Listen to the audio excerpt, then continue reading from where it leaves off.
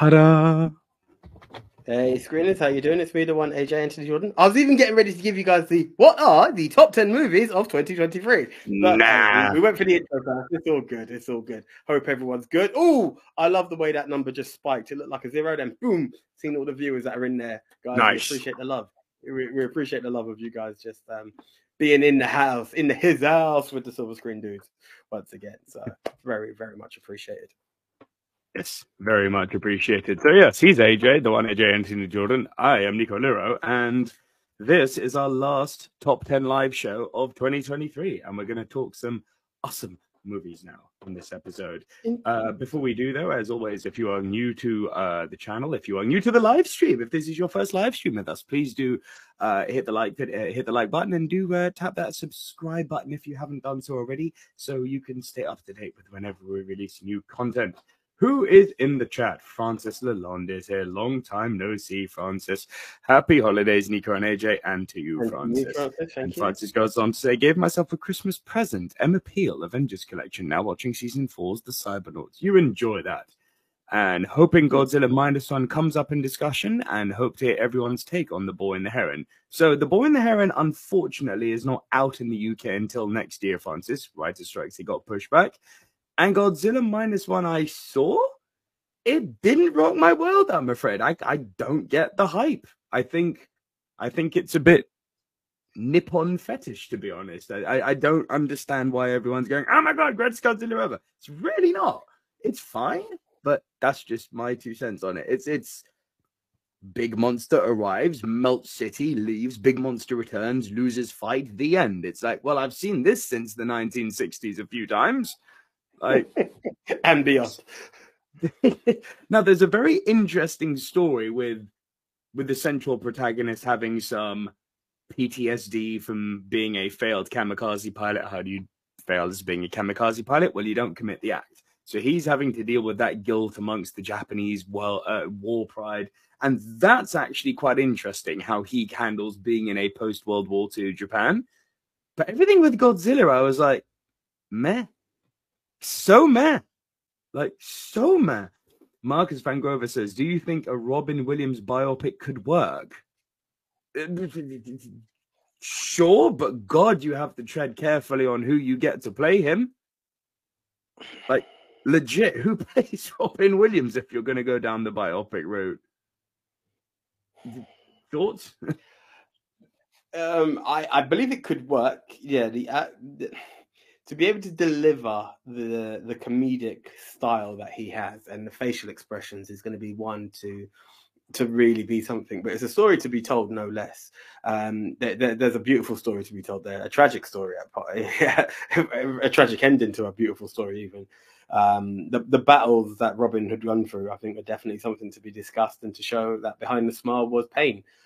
But it is to show that person who can also show that balance of to be able to deliver that. I'm not saying there aren't actors who can do it, but it's to be able to embrace the visually see that person and embrace Robin Williams with that person portraying it is the difficulty behind it, because just that small bit could really take you out of a movie if you can only see the actor playing it, you know. Yeah. Let's take Will Smith as Ali, you know. If you don't become Ali, and I'm still seeing Will Smith, I'm seeing the story, but I'm not. And that could also be a problem on the Robin Williams story, if I can't see Robin Williams in his story.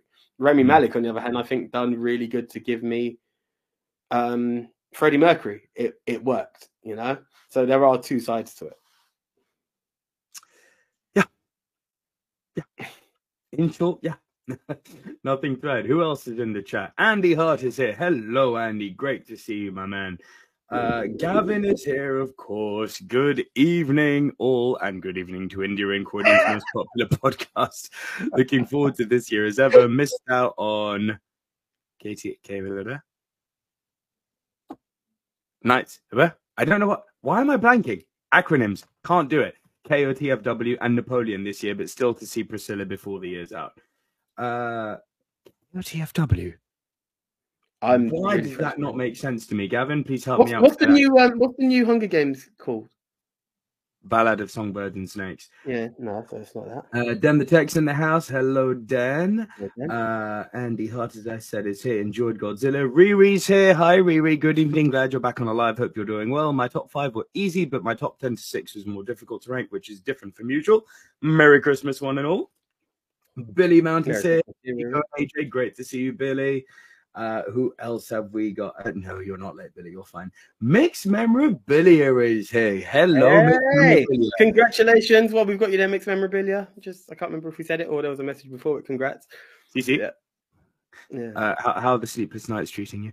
Hi, guys. Wishing everyone a Merry Christmas and Happy New Year. Haven't watched as many films in 2023 as I wanted to, but enjoyed a few. I'm a fan of Mahershala Ali and Leave the World Behind. Haven't seen that one. Need to.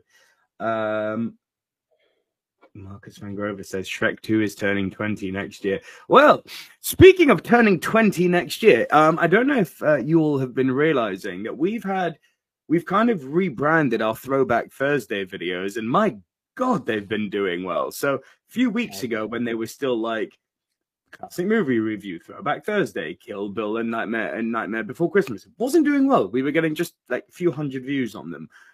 Now we're getting a few thousand, which is really nice because we've kind of rebranded the Throwback Thursday to just how good or bad was X movie. So that's kind of the title. And we've been pumping the channel with more of those, and it's really worked quite nicely. So Silver Screen Dudes apparently will become a dad channel to keep old movies alive. And by old, we mean 10, 20, and 30 years old. AJ, we have found our niche. Old dudes talking old movies. What's it happening? Old dudes talking old movies, man. If you can believe it, The Last Samurai turned 20 this month. So, do you want to know a headline that I saw just as I got off the bus heading into my flat today?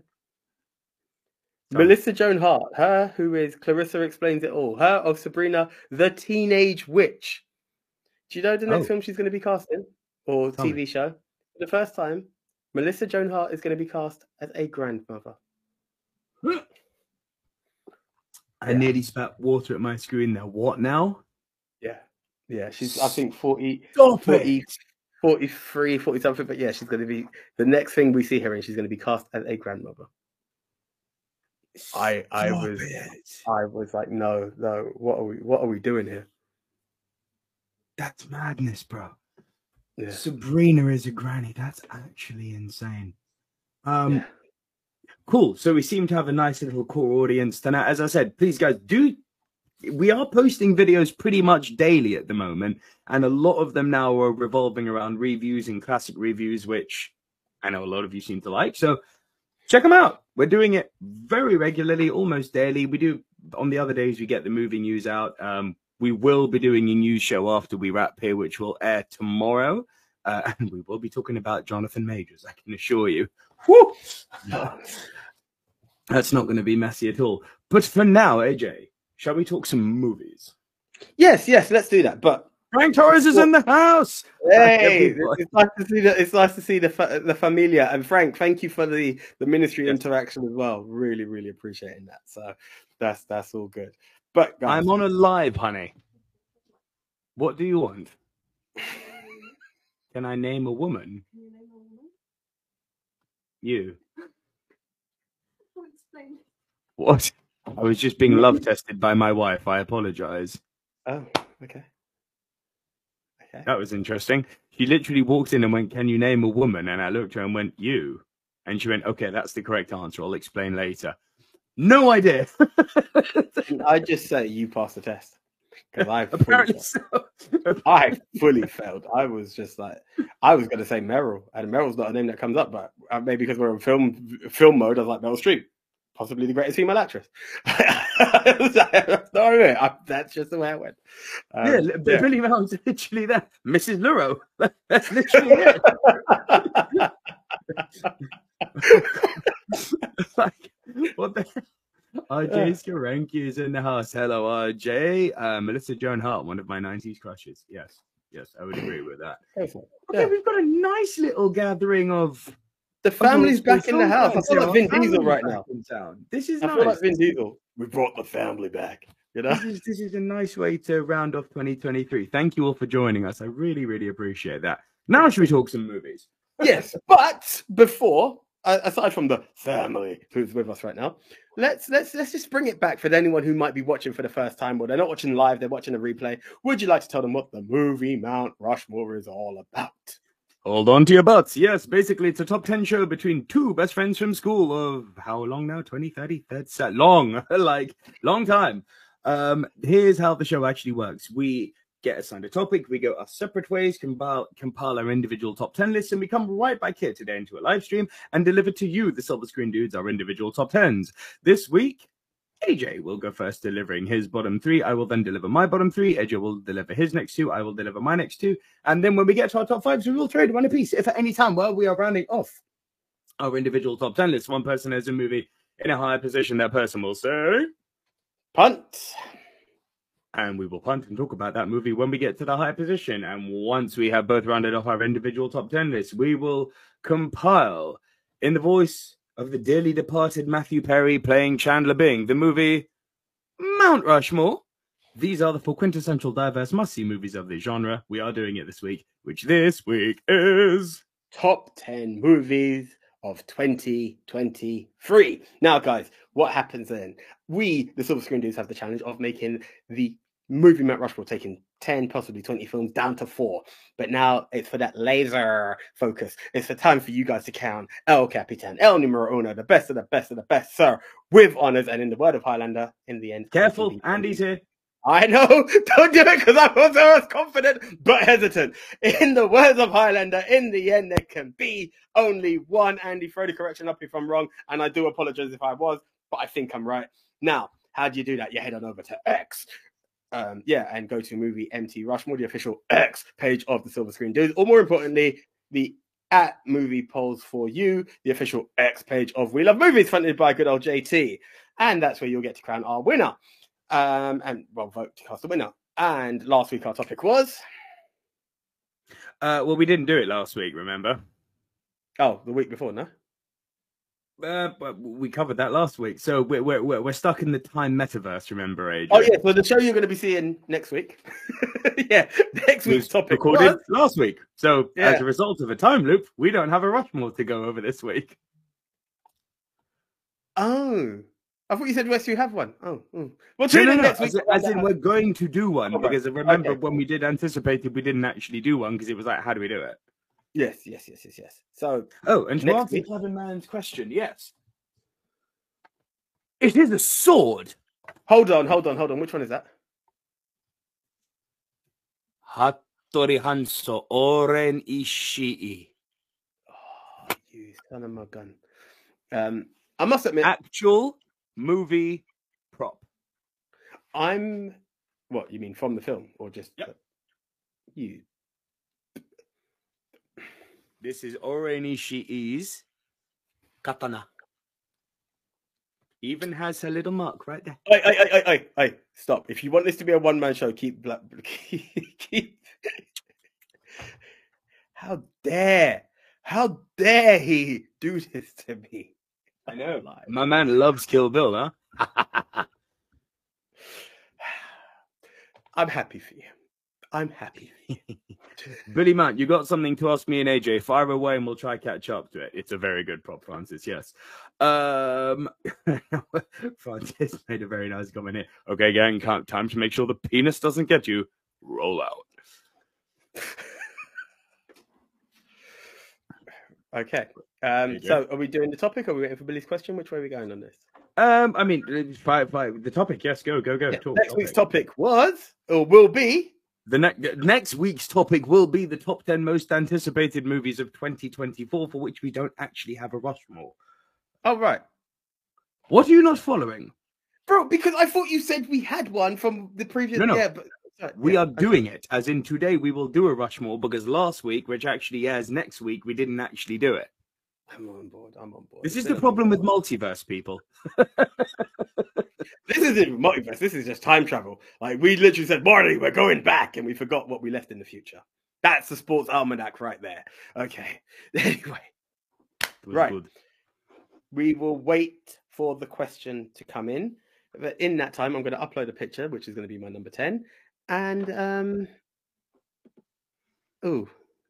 Yeah, it should. Are you sure? Yeah, no, because I had it, but yeah, it should work. Apologies if you don't get the normal traditional box. In at number 10 for myself, and what it is, guys, don't think this is what I'm doing is the most popular films of 2023 that have made my list are at the bottom. So I've got love for them, but they're at the bottom, and it's more of a have you seen films that I appreciated later on in the list. So in at number 10 for me is the Super Mario Brothers movie. I am so happy you have put this on. I can't tell you. This was on my top 10 list so far into the year, and then I had to take it off just because there were so many good movies this year. I look. I mean, there's two sides of it. Am I going to be talking comic book movies? Naturally, it's AJ. He had to gift you that, guys. But will I be talking video games? Yes, I'm going to bring up one other video game later on. But this was a absolute shocker because I've heard everyone talk about it. But here's the thing with Mario. In the build-up, we heard Chris Pratt is going to be playing Mario. And everyone is like, he sounds like Chris Pratt. He doesn't sound like Mario. They address that. They address all the issues that you may have. They've taken the world of Mario and built it into something that even as a person I'm aware of Mario, but to say I've played Mario has been from the Super Nintendo world. You know, I'm not even touched it on the 64. I was like, you guys have honored. You have made the Mario universe. You're bringing in Mario Kart. You're bringing in this. You're bringing in the costumes. You're showing all the elements. It just felt right. The way the villains are presented, the way Peach is presented, like everything. You're just like, this was well thought out. I like the thought process behind it, and I had to just give it its credit. I was like, yeah, you've thought out. Understatement of the century. Yeah. Every single, I mean, I've seen this movie 3 or 4 times now, and I just, for the hell of it, on the 4th run, I played the Easter egg game. You could freeze frame nearly every single scene in this movie, and there's something they've put in the background or in a corner, or like that they faded in or out of somewhere, and it's like a little tip of the hat for hardcore Mario fans. Things that literally add nothing to the movie, that took digital animators time to put in, that didn't even add anything to the scene, but it was just like, if you see it, it'll make you happy. Bro, they had the old 1-up, like, you know, the pixelated 1-up in one of the Toad shops. They had the they had the hammer, like. The fact that when Donkey Kong arrives, they played the DK rap from Donkey Kong 64, I was like, behave. Mate, I was bopping along in the cinema. DK, Donkey Kong. Like, bro, people were looking at me like, this guy's a freak. I'm like, nah, man, I'm having such a good time here. I can't tell you. If you love Mario and everything that surrounds it, it's not possible to not love this movie. It's just not. I couldn't, as I said, I Super Nintendo. I've just not been in the Nintendo world that much, and when I did get a 64, it was purely No Mercy and GoldenEye. Like, I've not brought any other game to it. I've not been in that Mario world, but I was able to still sit back and have a good grin. I was like, you guys know what you're doing. I think I'm not going to lie. I remember talking one time, and you was like, oh, watch the movie and get back to me. I was talking about, you know, maybe we'll get a Mario Kart movie next. The fact that they threw Mario Kart in there, and it's not a spoiler for anyone. It's like, you guys know what you're doing here. Like, I'm loving this. Like, I'm just going. They took Mario Kart and they put it on Rainbow Road. I'm like, yes. Are you kidding me? Are you freaking kidding me? Rainbow Road is in this. Like, it was literally just smiling, going, I like what you did there. Hey, you done that. Hey. Like, literally, that's all I was doing. Like, it was a warming movie in that degree. So I was all over it. The question Billy Mount had was, I know you don't like Get Out, but what did you think of Alison Williams and that and other stuff outside of Get Out? Bro, it has been too long since I've seen Get Out to be able to quote on a performance in it. It was a one-time thing, and it did not resonate with me. On the top of my head, I can't really even think who Alison Williams is, so I'm going to apologize for that. But put it this way, Billy, keep tuning in, and if Alison Williams pops up in my filmography in 2024, you'll be the first to know. It sounds bad. And what do you mean you don't like Seth Rogen as Donkey Kong or anything? I actually think he's done well. Seth Rogen's good. I love Seth Rogen. What was that last statement? And I don't like anything Seth Rogen's in. So here's the thing. I've been a Seth Rogen person where I don't find him as funny as they put him out to be. Seth Rogen, on a serious tip, I'm down for. I really like Seth Rogen when he goes on another angle. Maybe try that out, Billy, because because of Superbad, I was more Jonah Hill and everybody else. This Is the End was not for me. I couldn't wait for the end. In fact, I gave up before the end. There are certain bits I just didn't find him that funny. I've not even finished Pam and Tommy, but his performance in it, Oh, it's so good, AJ. I like this. Yeah, there's a film he's in that I'm going to be bringing up. But everything, like on a serious tip, Seth does good. I like Seth on a serious. I love Seth. It's like usually Seth being in a movie is a reason for me to watch it. But hey, we're all different. We all like different things. Correct me if I'm wrong. He's in The Disaster Artist as well, isn't he? Yes, he is. He not play the director. I think he's amazing in that. I think he does. He's in The Disaster Artist. He's in Steve Jobs. He's in a movie I'm sure we're both going to talk about later that came out this year, which is awesome. Yeah.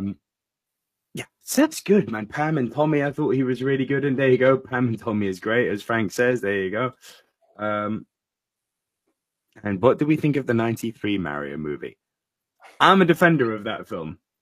Look, we can all have classic fun. I just remember being a kid and asking questions that I should have been asking in like where this one has fan service and it's still a good film. There was too many questions answered of why things were wrong in the other one. I don't understand why the Goombas were taller than Mario when even Mini Mario. Do you get what I'm trying to say?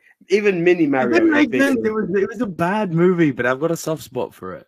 Yeah, no, I get it. Like there was fun in it. Like I came out of the cinema still smiling, but too many questions, which meant it goes back to what we said in one of our, I believe it's last week's show or something else, where we were like, you would take it. Yeah, last week's news, we were talking with Mustache Mark, where it was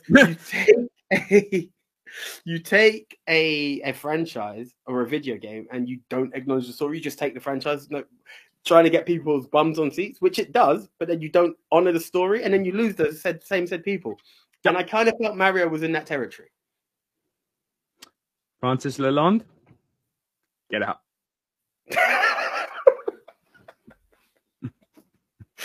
Get out. No. What is your number 9, AJ? In at number 9 for me.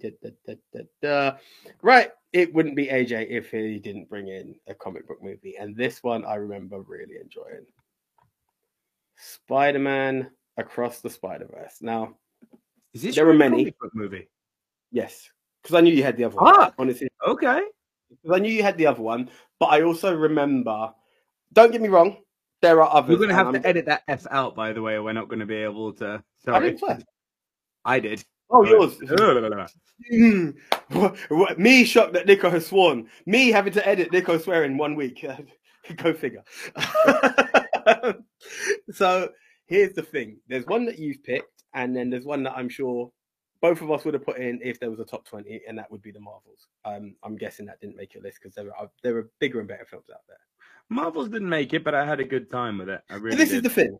Like, in terms of comic book movies, how many do you have, by the way? I want to say 1. Off the top of my head, it's just the 1. Is the They Them in there as well? The They Them star? No. Right.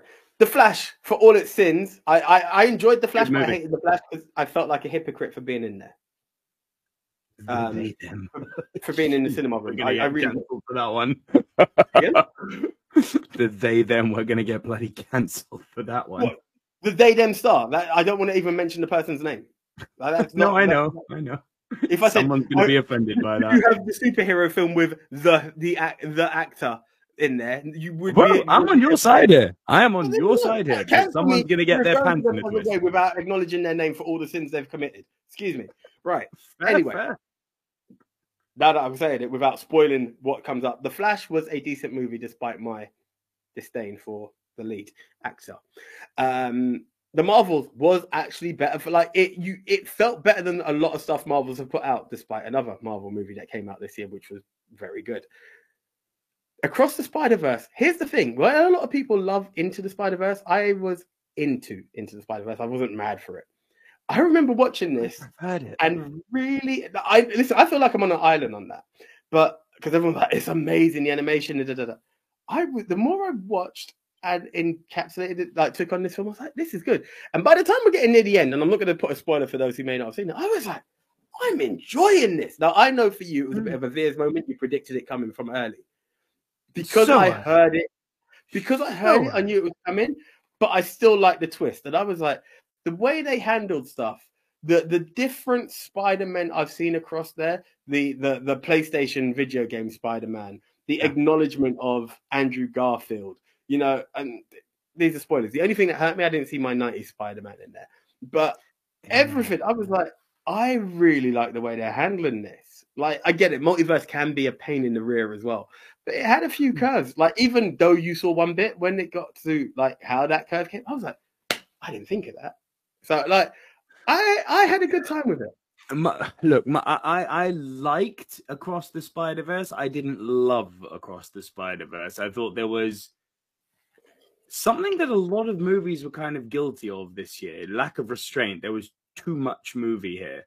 The animation is stunning, but frankly, I'm going to echo Mixed Memorabilia's words here. The nicest animation I saw this year was Teenage Mutant Ninja Turtles Mutant Mayhem. That movie was awesome.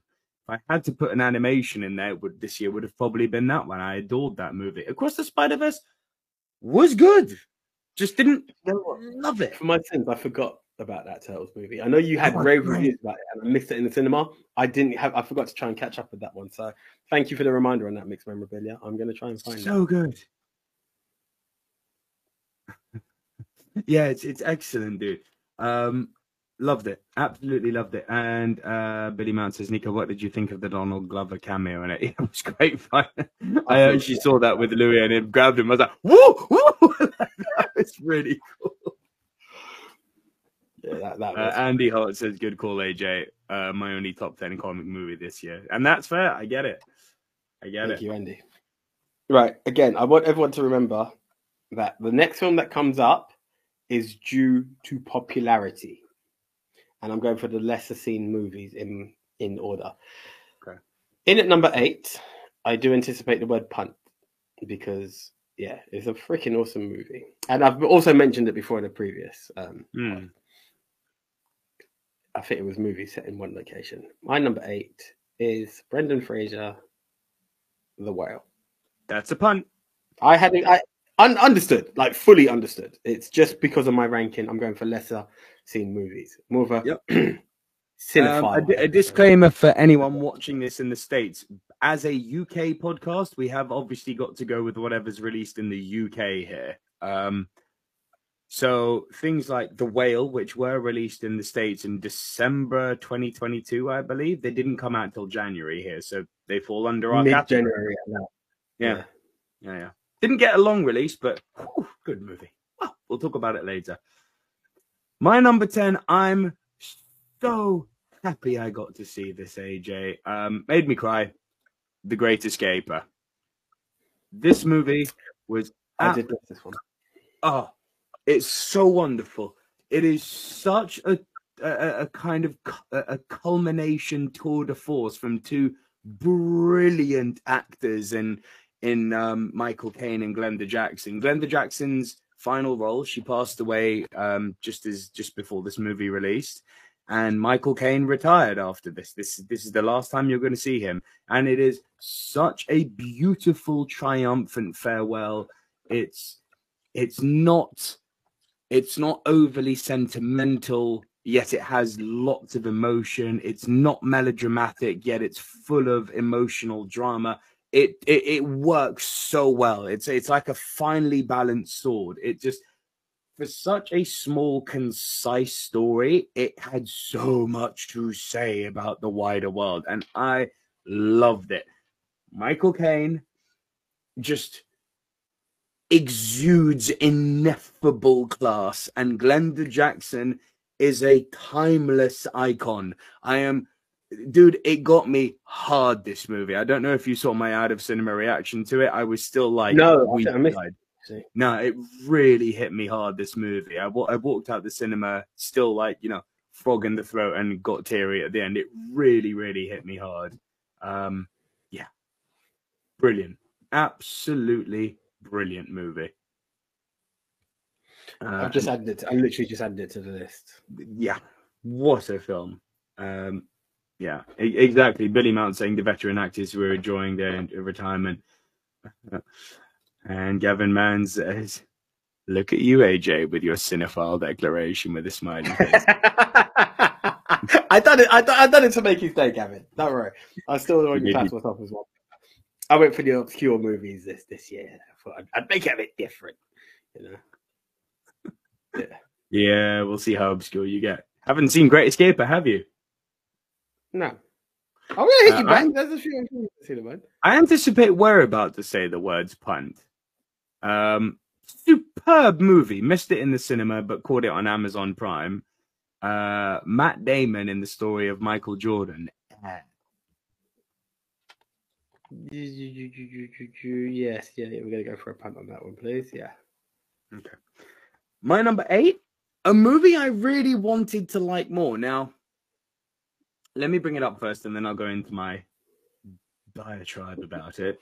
DiCaprio and De Niro in Killers of the Flower Moon. Now, I wanted to love it. I wanted to love it. Jesus, I need to add that to my list. There's so many films. Mr. Cinephile. So many films this year.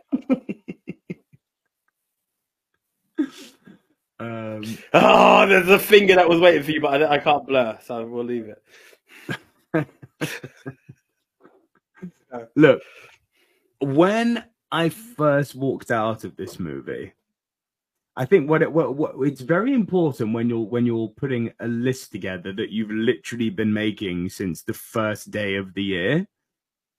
I believe it's very important to pick the movies that when you come to the point now of rounding off your top 10 movies of the year and reflecting on the year, what has to be high up on your list are the movies that not only gave you a good impression when you walked out, but that really stayed with you afterwards. Now, Killers of the Flower Moon, when I walked out of it, I was like, yeah, that was damn good. But it hasn't stayed with me. It hasn't stayed with me like a Casino, a Goodfellas, a Wolf of Wall Street. Listen, don't be under any illusion. The performances in this are out of this world. If DiCaprio is not nominated for Best Actor and De Niro is not nominated for either Best Actor or Best Supporting Actor, there's daylight robbery afoot. It's incredible. Lily Gladstone equally deserves a Best Actor nomination. Like, it's one of those movies you're watching, you need a shower afterwards. Like, it's a really horrible, dirty story about what greed does to people. And, it's about one of the first federal... They tied in very nicely at the end, actually. Kind of Jesse Plemons arrives on the scene. He's playing an FBI agent sent directly by J. Edgar Hoover. And it's kind of one of the first... It might be the first federal case, actually. It's really interesting what happens at the end, how the FBI get involved and how the narrative takes on a much wider historical sphere. It's a hard story to watch because it's essentially about the systemic killing of the Osage Nation at the hands of the evil white boy. Not this white boy, just white people in general. But yeah, do you know what it felt like? It felt like something that should have been a limited series, because even though it had an over 3-hour runtime, I feel like it needed more.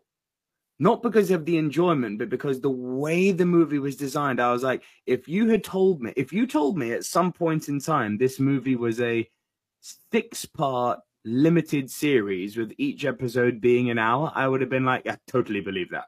Completely believe that. It feels like a series that's been turned into a movie. It doesn't speak ill of its quality. I'm just reflecting on the actual runtime. The quality of the movie is stellar. Yeah. Mid Scorsese, I would say. Not top 5. Mid Scorsese. Better than The Irishman and Silence, for sure. Okay. Funny, someone was telling me some good stuff about Silence this year. Weird to hear the other side of the coin. Okay, it feels like something worth watching, though.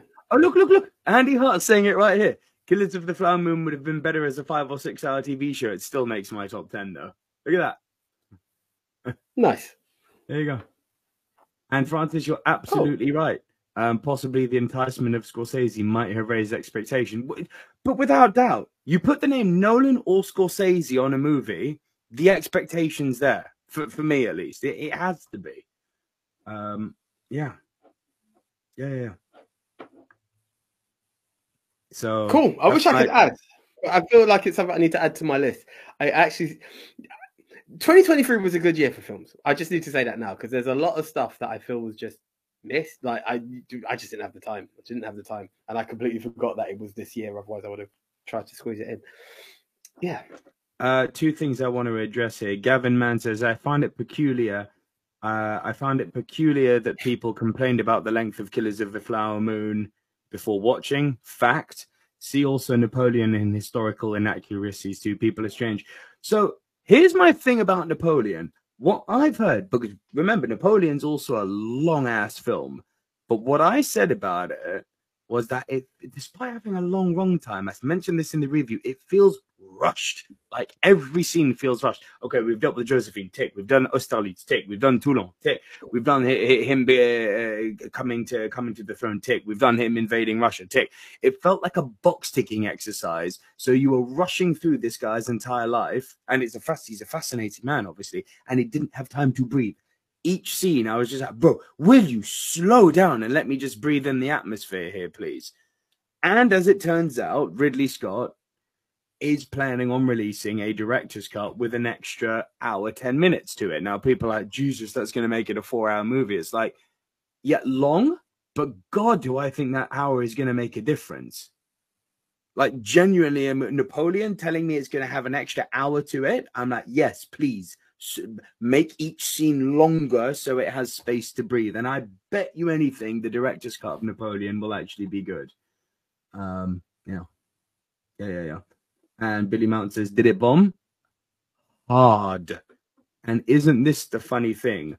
Everyone's talking about how the Marvels flopped. No one is mentioning how Killers of the Flower Moon was an absolute box office disaster. Like the biggest flop of the year. This may be a bit of a spoiler for Silver Screen News, but while we're talking box office flops, Chalamet, is he on your list? Chalamet's not there now. Right. Wonka's done all right. It made 39 billion. 39 billion. Wonka did Wonka. Fine. Yeah. Okay. No, because the screening I went to and the screening a friend went to were both pretty empty seats, and I was just, I'm happy to hear it didn't. Good, Wonka for a first weekend Christmas release, Wonka's done fine. That's fine. That's good. Yeah. We just happened to be at awkward timings. Then. All good. And Billy, you're right. But bomb because of the strike. That's part of it, sure, for sure.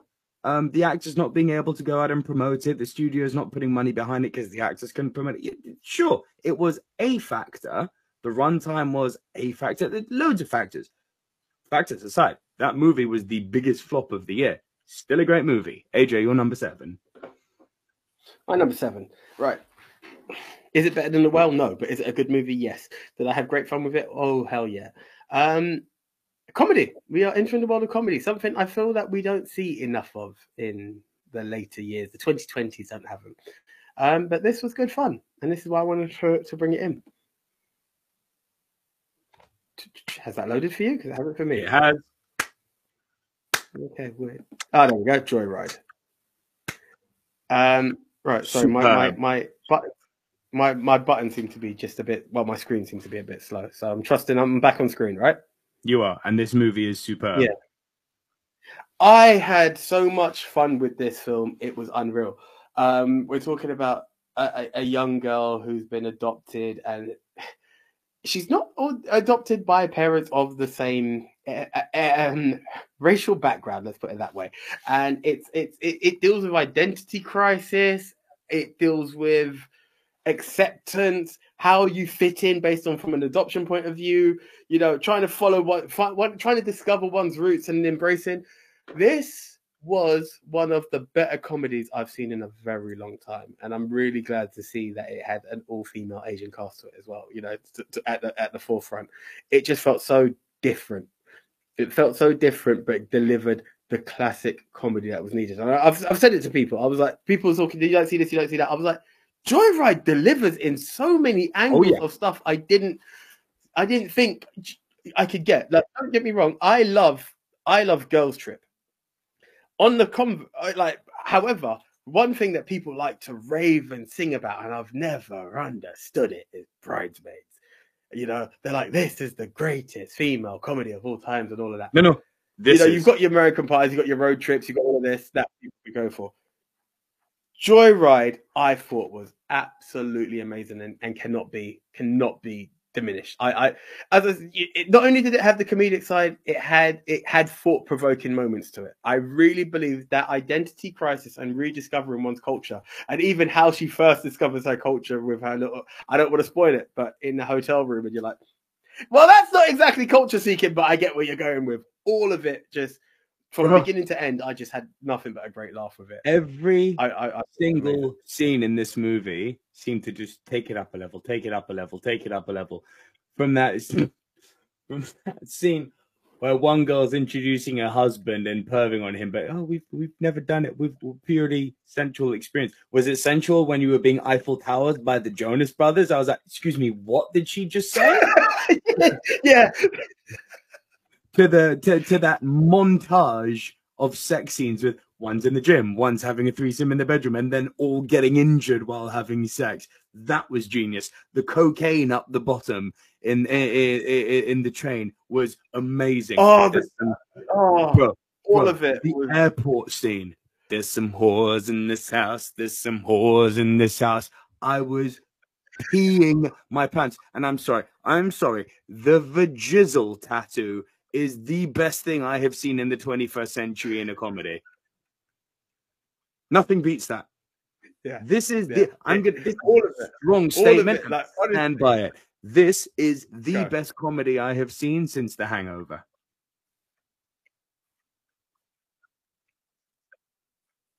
Oh, but I could work with. I mean, I'm still a Girls Trip defender, but this is high. This is high ranking. This is high ranking. Like, I am not here to say that this film is bad. This film is awesome. Like, I had such a great time with it, and I feel like it was missed. I feel like it slipped under the radar. It did.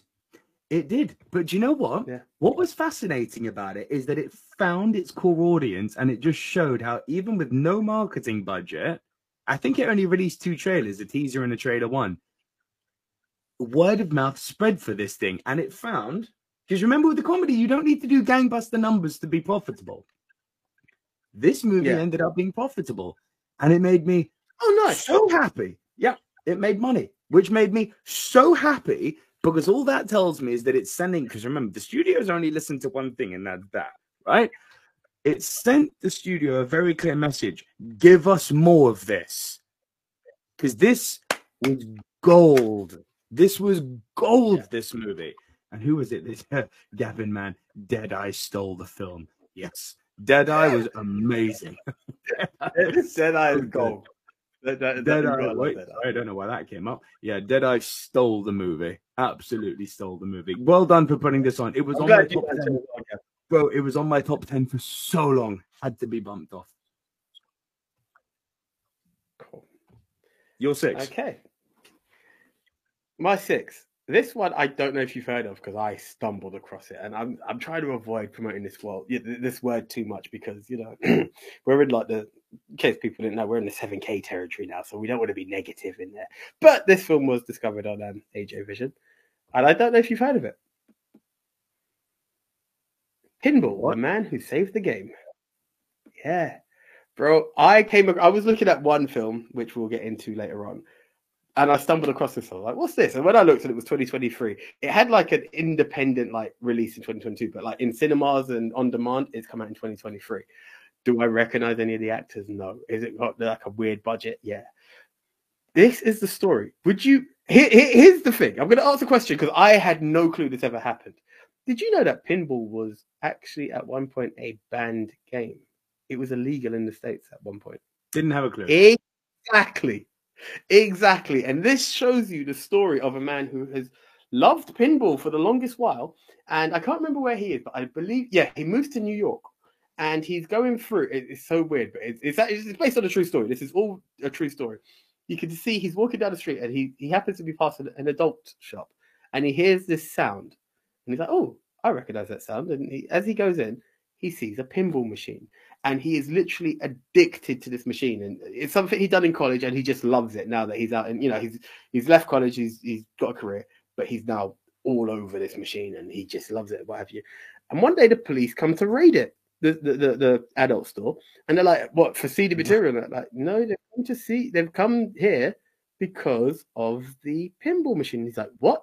And apparently it turns out that some era before let's say the 1950s or something like that, there was a period where I think it was a mayor was trying to, he threatened to bring down the mob. He promised to bring down the mob, and he got voted in, and he couldn't. And then because he couldn't do that, he's now Sorry. This is a comment. All right, Mr. Cinephile, with your obscure films that no one's heard of. There we go. I promised it. That's what I'm here to do. These are the films that may not have been seen as much. To be honest, it's the lesser of the movies, because I know the others people have probably seen, and they are a bit better. So this was a good film, just not as good as the others. I still have to rank in a good order. But what happens is so when the guy tried to stop the mob and he couldn't, this mayor has now swerved it to be like, pinball machines are being run by the mob. This is their way of extorting kids by gambling and stuff. And it was like the weirdest thing. And then he turns out and finds out that not only have they done this in New York, but they've done it in Chicago. And now he's taking on the system to prove like pinball is just a game. And it's weird, but it's an actual true story. And I was like, this can't be real. It can't be real. And believe it or not, they used to, when they dismantled the pinball machines, they would take them to make their truncheons. They would take the legs of the pinball machines to build their new truncheons. It was like a full-on thing of like their mark of honor. Really interesting film. This sounds great. Bro, it's nuts. That is like barely heard of, but I was like, yeah, again, sources to be found are, you may have to sell a couple of C's, but it's worth it. Like, it's a good film. It sounds like a great movie. That's the one. Okay, over to you. Cool. That was your number 6. So over to my number 7. Oh God, I hope you've seen this. And I'm actually quite angry I've put it this low, but it just shows how good this year is. This is brilliant, though. Nick Offerman, Seth Rogen, Pete Davidson, Paul Dano. Dumb Money. That's a pun. That is a pun. Yeah. Yes, AJ.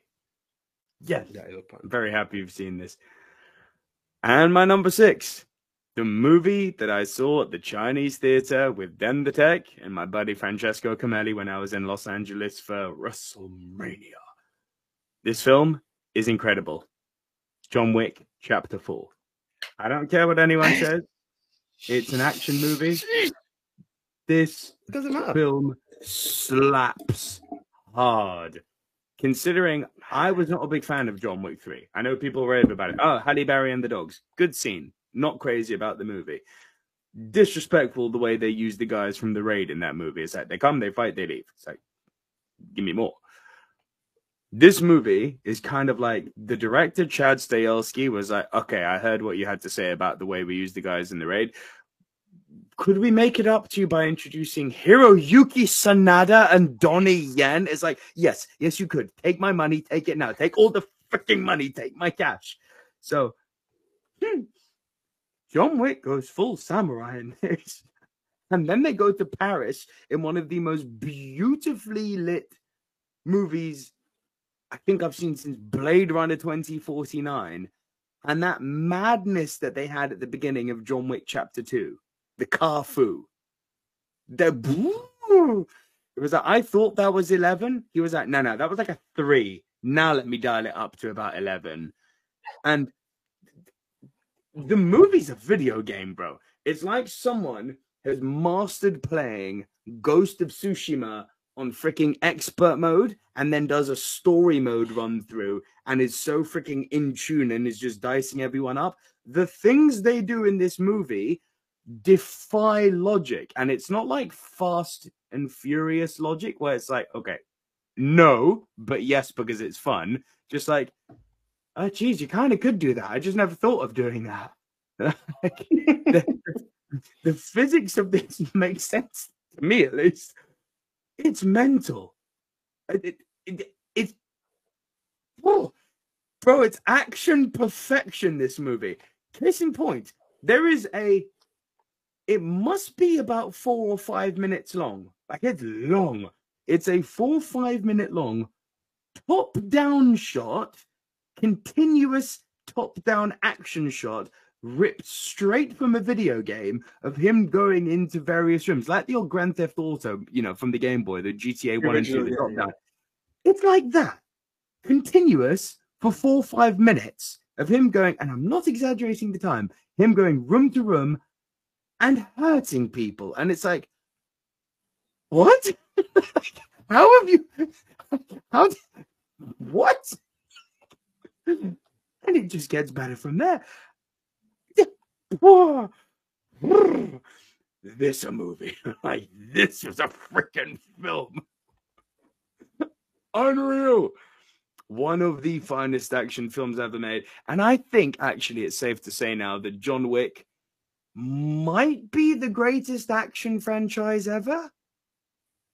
Might be. 4 films consistent is not a bad. That's a strong contender. I can't think of many that have. I cannot think of many that have. Yeah, dude. The Predator franchise has that one movie which is obviously better than anything John Wick's done.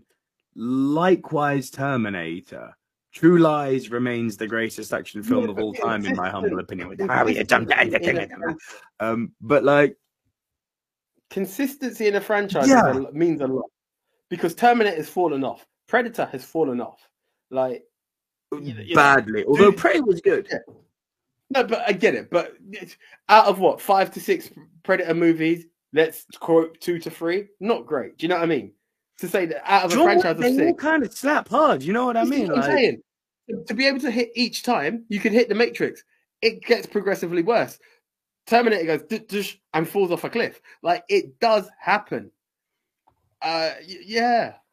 I could listen to that noise. Having only seen 3 of the 4, I could listen to that. Dude, it's so good. Action movie of the year, I think. Frank Torres, love that you love The Raid, brother. So good. And Billy Mount, yes, I have heard that Chad Stahelski is doing the Highlander. Do you know who's playing Connor McLeod? Old Superman himself, Henry Cavill. Chad Stahelski is directing Superman and Highlander. Give me that now. Take my freaking money now.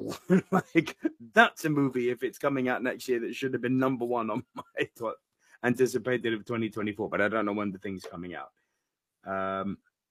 Yeah. Nice. Amazing movie.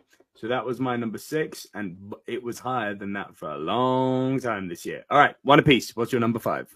Right, my number 5. This is a film that you recommended, and I kind of was anticipating it, but not missed it, but forgot about it because it didn't actually go in the cinema. It went straight to stream, which proves it can win. And this is the platform that you said doesn't miss. And I think based on this film, I could kind of agree. We're talking Taron Egerton in Tetris. Superb. I thought this was a very good film.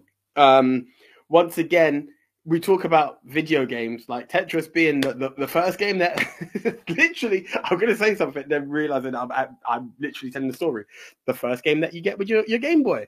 Like, you would never, ever believe that there is the complication. I mean, first of all, pinball, you wouldn't believe that there was a law that stopped pinball machines being a thing.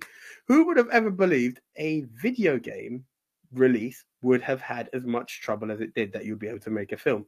Heck yeah, it does. And the twists and turns of it, literally based off of the remnants of the Cold War, essentially. It's not that there's anything else, but yeah, Russia's very protective and doesn't want the States and other places having access to their stuff. And if it is, the state has to win. Then we're talking licenses to the degree of not just licensing of the game, but the various sub-levels of licensing of the game. I was completely blown. The fact that you could be like, yes, you can have this as an arcade game. Yes, you can have this as a computer game, but as a handheld game, there is another license. Then it's who is trying to benefit who. And even though it's meant to be for Mother Russia, as they advertise it, there is still some devious plots in there where people are trying to be self-serving. Yeah. My dizzies was I like, what the hell? I was blown away. Like, again, a simple game as Tetris. I even love the fact that, and again, tried to eliminate spoilers. I mean, you can read up on it. Even how the name Tetris came about. The guy's two passions of two games that he kind of merged together. And I was like, this is mad.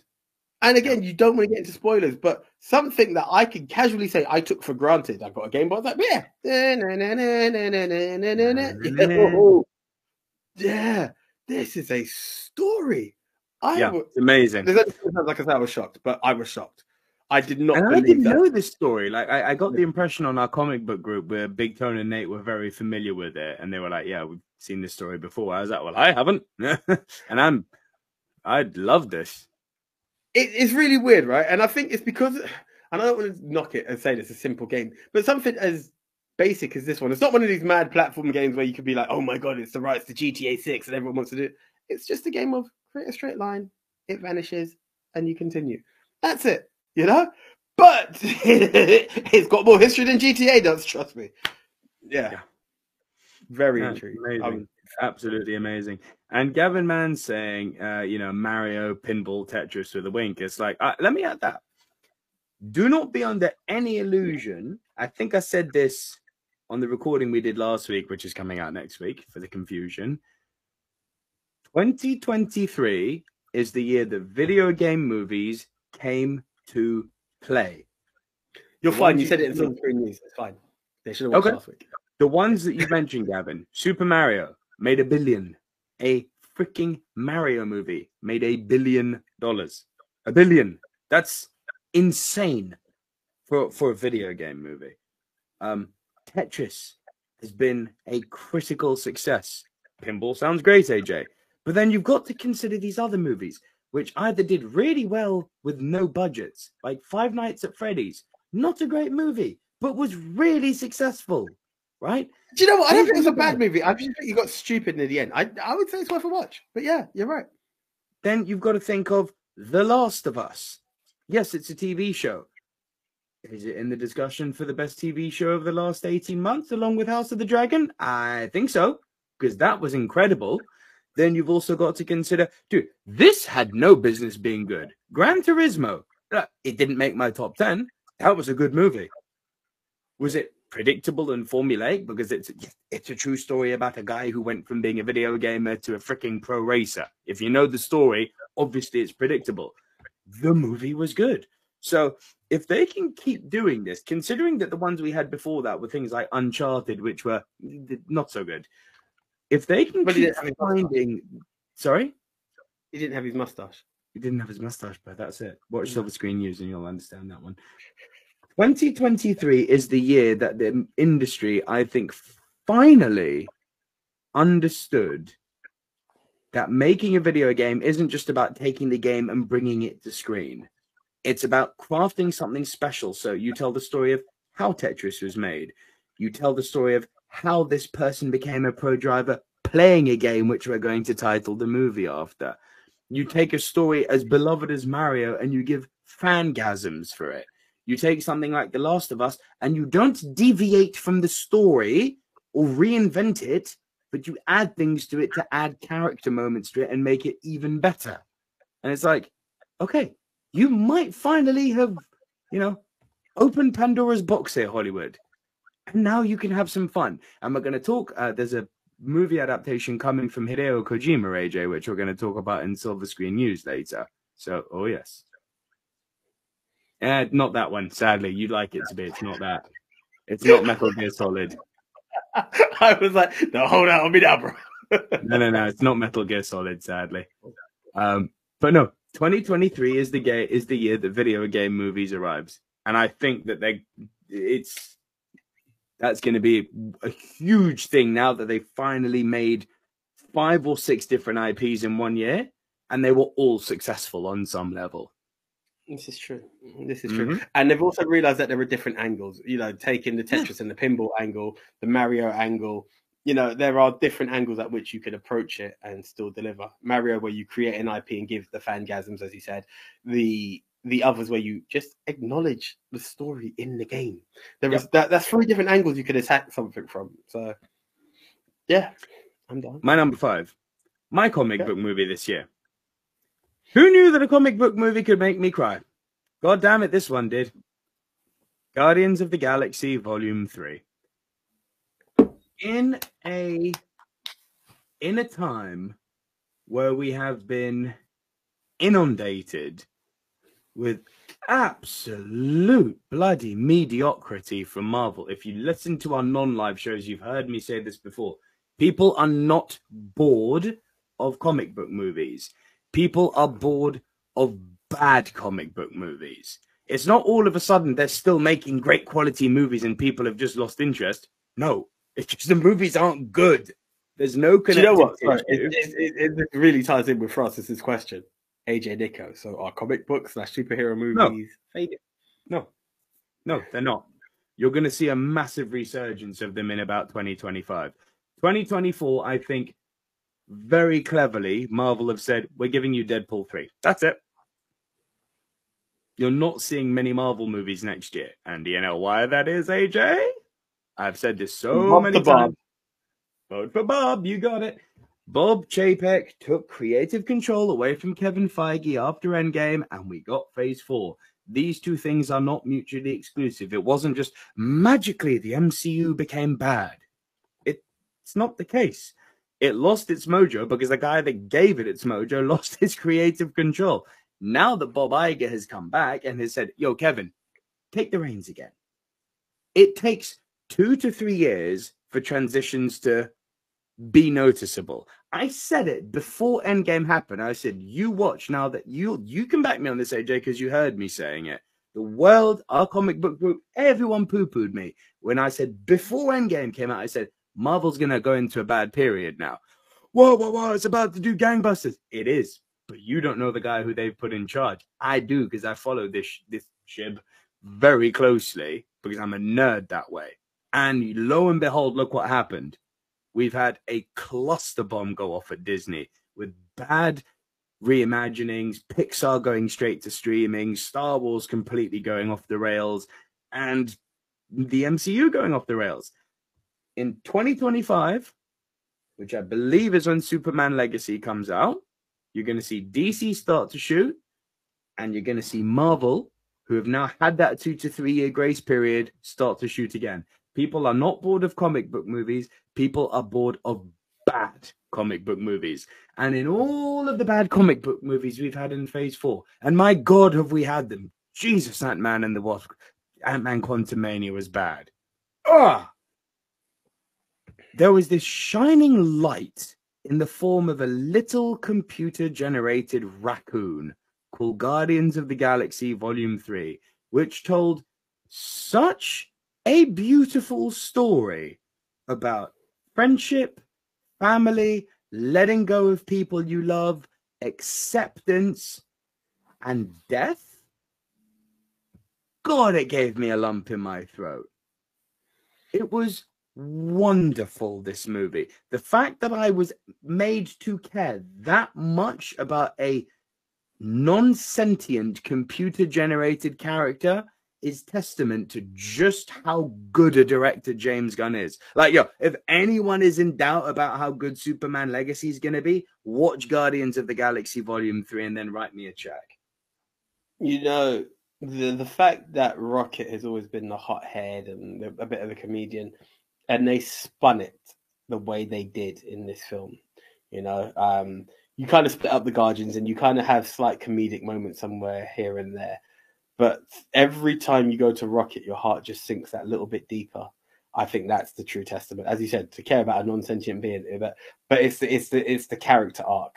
I think it's just it's not the Rocket we're used to, and it's given us an idea as to why he is the Rocket that we now see and know and love is really interesting. The the kind and caring Rocket that was there, how it even came to him being that was absolutely. I think that was it. It was really, really interesting. I just want to bring up this question here from Mixed Memorabilia, which is, do we think we will see a big rise in AI-based films in the near future? No. I'm going to go for the answer to be no. And I think the reason being the strikes that just took place, the fact that people were out to protect one form of the industry and what an impact it took. Yeah, it could possibly be that way, but I think Hollywood also learned a lesson in that time where they were like, okay, people are still important, and I think that is something we can't discount. Listen, there have been so many instances in very recent, I'm talking last 3 to 5 years, of the higher ups thinking that their creatives don't matter, only to end up with egg on their face. I've literally just gone on a tirade about how Marvel suffered because their creatives had their power stripped from them, and look what we had. Sorry. I think Francis put something, and I've just kind of missed the point as well. Movies based on AI.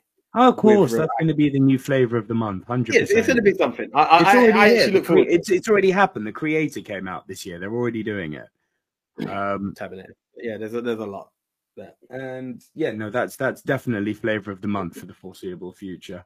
But then look at what happened at Warner Brothers, under the old leadership, where literally overnight, this happened, I think, just 2 or 3 years ago, when they said that they're going to do day and date releases in both cinema and streaming. Christopher Nolan gave them that and went to work at Paramount after having spent his whole life, his creative life at Warner Brothers. Denis Villeneuve wrote one of the most scathing articles I've ever seen, and they had to reverse 3 dump trucks of money in order to keep him. And very quickly, the people who were in charge of Warner Brothers were fired. And that's when David Zaslav entered and fixed all this and was like, no. Cinemas make money, and then we go to streaming, right? Smarter heads prevailed. There's been so many instances recently of people being like, oh, we don't need the creatives who can just make... Shut up. It's hysterical. And every time they try, it goes wrong, and they're like, okay, we need our creatives. It's like, yeah, you do. Cool. But yes, Guardians, top film. Guardians, amazing film. And Francis Lalonde, thoughts on Major's Marvel Kang? Tune in to Silver Screen News tomorrow, and you shall find out. It's on the YouTube channel. So that was your number. That was my number 5. So your number 4. Right, my number 4. I believe this is available on Apple TV as well. This was on my list last year of films of 2023 that I'm really interested in seeing, and it didn't actually fall short. Blackberry. I have heard of this. I have not seen it. Do tell. Yeah, so it's essentially just talking about the rise and fall of BlackBerry, and it's. Yeah, as you can go figure, AJ, with biopics and true life stories that come up. Yeah, right. It was just these guys who were just working on different projects and realized the opportunity of what they can do. And the original template was a smart calculator that they were using to just try and make a phone. And I think it was that in a Game Boy. It was really mad. The prototype that they had to try and pitch this idea. And one of the things that they had first mastered, which wasn't, that companies had been trying to use for the longest while because they wanted to bring the internet, was how to make the server work for the internet, because a single server would crash or something. I can't remember the full details behind it and how it worked, but these guys had figured it out. And it was just 2 guys who were just working in a company that wasn't really building it wasn't really going somewhere. And they were pitching these ideas. And there was this one guy who had the idea, who could market it, and he was able to take it further. He brought it to some bigwigs out there. And it became the company that it is. You even find out why it was called BlackBerry and what have you. And you just see how this company is just rising based off of 2 guys who just had an idea and really believed in it and took it to its highest degree. And what happens when the world is now introduced to iPhone? So it's literally within this film, you see the rise of the smartphone and the downfall of the original smartphone because of the arrival of the iPhone, and not knowing when to change. And it's not, I don't want to call it a spoiler because it's history, and it's not even too far away history. Like anyone watching this, if you're watching this, I believe you're old enough to know that BlackBerry has come and gone. Who talks about a BlackBerry now? It's it's there, but we all remember having one back then. And I never owned one. Did you never own one? I remember first touching it and thinking it's not for me, and then being absolutely obsessed with them. And it's even how they cornered it into the market of being the businessman's phone, you know, because it was the way and it literally shows you how people became so dependent on how emails are delivered to them, because it was the official first mobile working tool, you know. And that's what they wanted. This is what they had mastered, and it's just kind of sad. And again, with all of these stories that we go through, you kind of get these people who are just out there to be self-serving, and that also led to some of the problems in there because it did get legal, because funds were being sold in ways that shares were being sold in ways they shouldn't be, in order to get some big wigs in there. It was a really interesting story that I'd encourage anyone to see.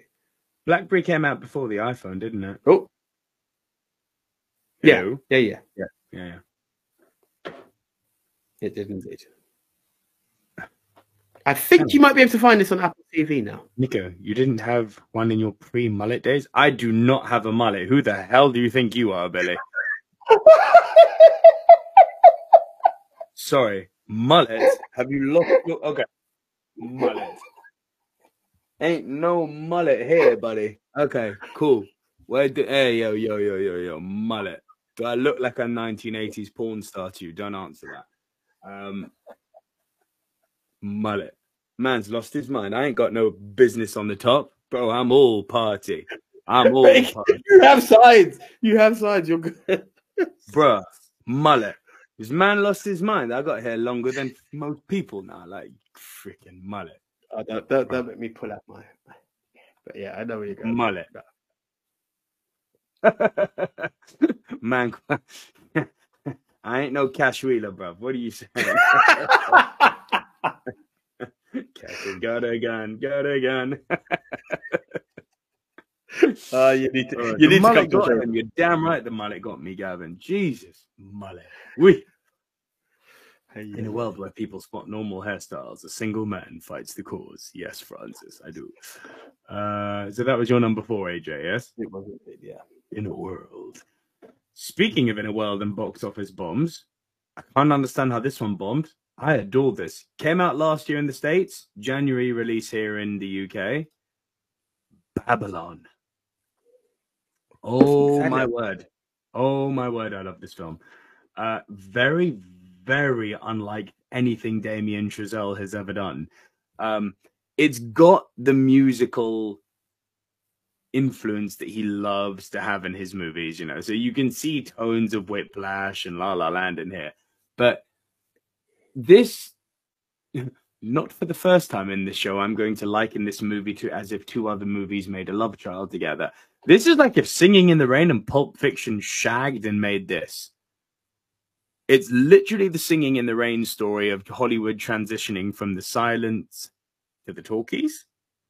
But man, the cocaine bubblegum is visible for all to see in this movie. When I tell you it has got one of the most bonkers opening scenes that involves decadence, parties, elephant poo. Yes, you heard me. Elephant poo. Tits, dancing, coke, everything in the first sort of 5 minutes. And it's all one nice big swooping panoramic shot. And you're like, okay, I'm in for something here. One woman rising to fame in the form of Margot Robbie, and one other person realizing that his time is coming to an end in the form of Brad Pitt. It is sensational about the humility of not letting the stardom get to you, but equally having the humility to know when your time is done and it's time to move on. If that's the sort of subject matter that resonates with you, this movie will hit you freaking hard. How it bombed, I do not know. Because this is an incredible movie. I do want to check it out. Again, so many good releases. I actually forgot that this was this year. 2023 has been an amazing year. I'm going to say it now to everyone listening in the live chat. I'm going to put it out on Twitter, and I'm going to say it again at the end of the show. I've seen more movies this year just from pure temptation than I have for a long freaking time. Like same day releases, I'm in the cinema. And for the first time ever on the Silver Screen Dudes YouTube channel, to give AJ some time off, and because we're not doing, well, I mean, you'll get the top 10 that was recorded last week releasing next week, but there's not going to be regular daily content coming next week. However, what you will get is an epic video called Ranking Every Movie I Saw in 2023. S, the top rank. A, B, C, and D for dog you know what. 5 rankings, every movie ranked. That's coming. Well, that's going to be recorded next week and probably released the week after Christmas. So stay tuned to see that. But yeah, Andy, I'm very glad you enjoyed it. Babylon was great. Top 3 of the year for me. Nico singing in the rain comment is spot on. Thank you. It's brilliant. Billy, you're forgiven. And to show you that you're forgiven, I'll even tie it up for you. Mullet. Mullet. That was your 4. That was my 4. Hang on, just quickly. Gavin Mann said something interesting here. It took yeah, that's true, actually. I forgot about this. It took half an hour for the title credit to come up. 30 minutes of this movie plays, and then it says Babylon, and you're like, wait, what? That was the intro.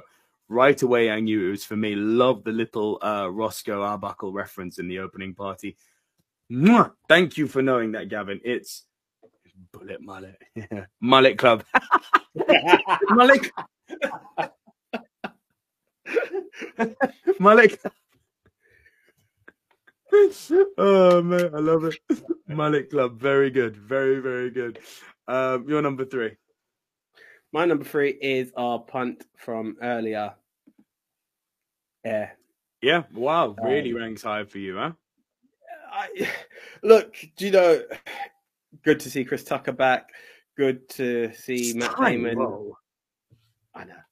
Good to see Matt Damon and Ben Affleck together again. Like, it's so much. But it was one of these stories that, again, it's ranked high, and maybe I would put other films above it, that I feel was a flash in the pan. You missed it in the cinema. It was come and go that quick, you know.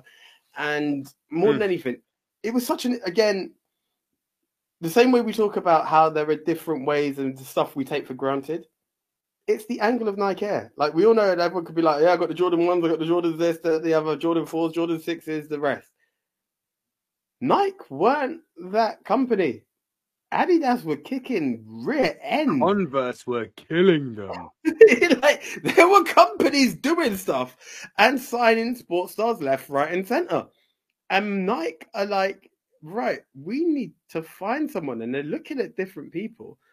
And then it's randomly said, like, yeah, this Jordan kid in college, he's doing college basketball at this stage.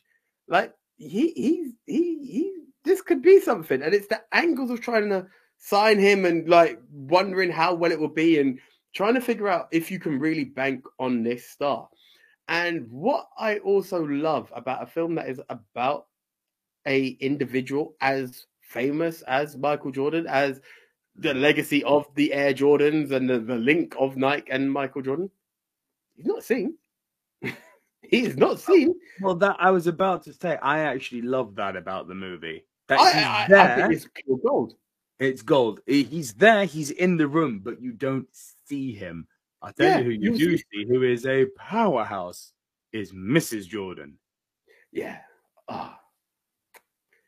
Big up my mum, my grandmother, and every other lady called Mrs. Jordan. but Mrs. Jordan in the angles of Michael Jordan's mother is amazing, and she fights for her son.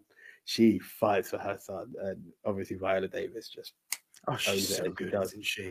As she does. It's like she does this. Viola Davis, good, water wet, right? I mean, it's like second nature. She's just breathing and delivers excellence, and it's just negotiations, trust, faith, fear, risk. Because Nike may not be here had Michael Jordan failed. That's how bad. Nike may not be here had this idea not come up. Yeah. Stroke of genius. I thought the story was amazing. Absolutely amazing. And dude, again, water wet, Matt Damon, very good. Yeah. So good.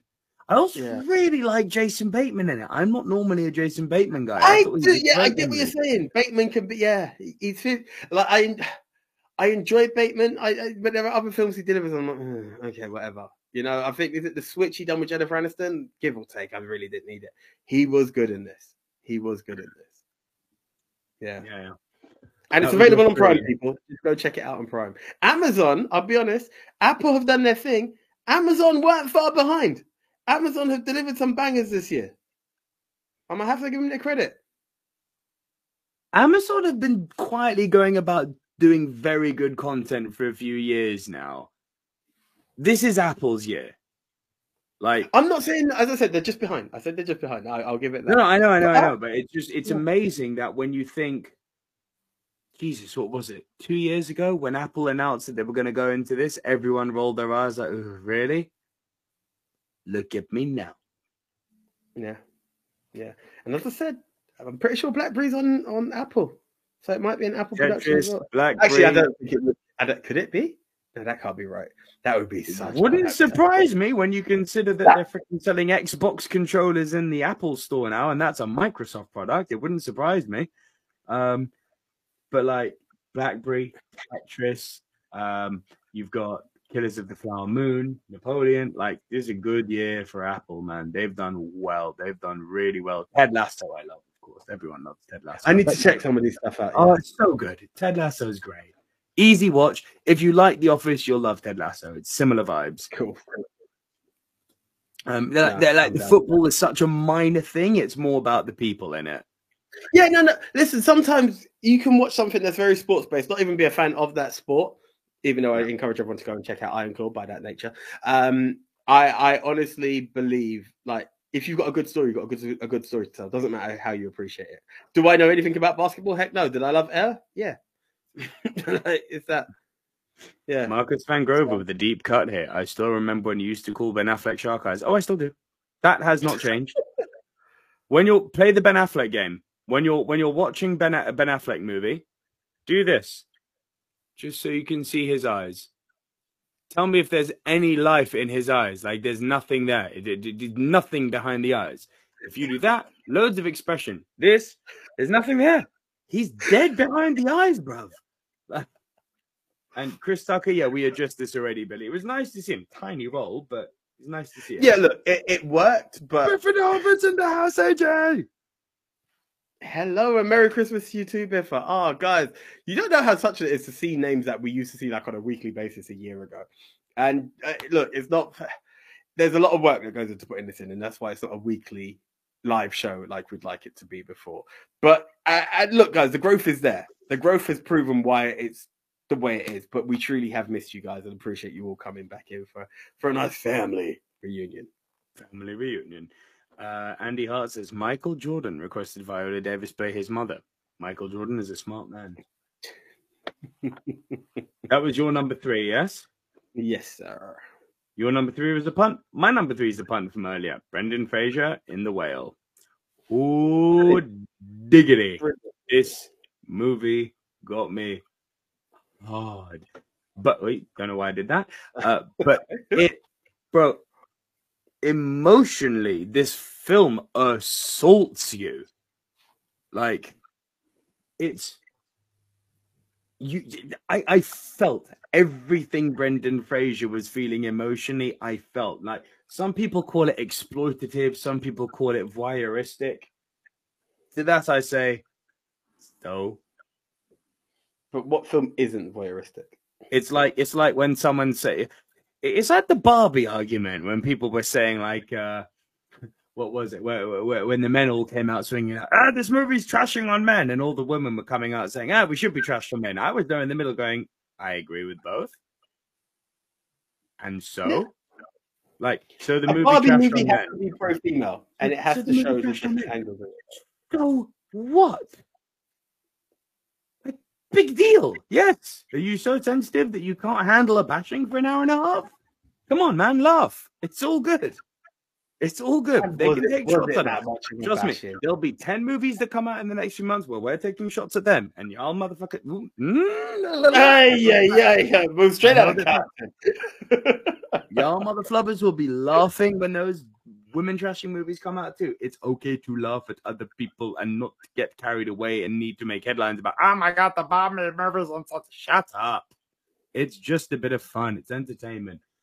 And in this case, it's literally opposite end of the spectrum. I felt everything that he was going through emotionally. I mean, I've wrestled with my demons, as I'm sure other people have too. You know very well what my demons were, AJ.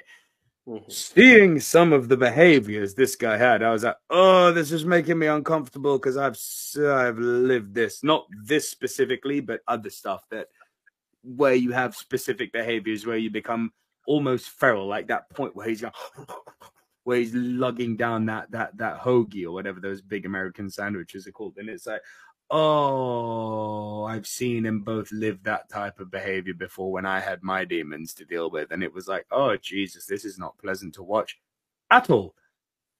And therein lies the power. The fact that it can make anyone who's dealt with any type of addiction before feel like, oh, God, uncomfortable right now. Because it's accurate. It feels lived and inaccurate. And his relationship with his daughter is so heartbreaking and yet wonderful and real and organic and just sincere. I was like, why are people choosing to be cynical about this movie? It's like, each to their own, of course. We all like different things. That's fine. But to say, I've heard things like the performance wasn't that good. Shut up! Like, criticize anything, but pick a different line. Seriously, go back to the drawing board with that one.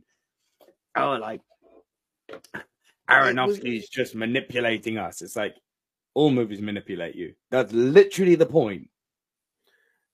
But the film has what I like is it shows you just how easy it is to slip based off of a couple of decisions and what guilt can lead you into, and how your lifestyle can just change and how obscure you can be from society and still perform to it, dare I say. Obviously, something like COVID has allowed it to be, and to have an online teacher the way he was and what have you. So maybe you couldn't have predicted a film like this a few years back.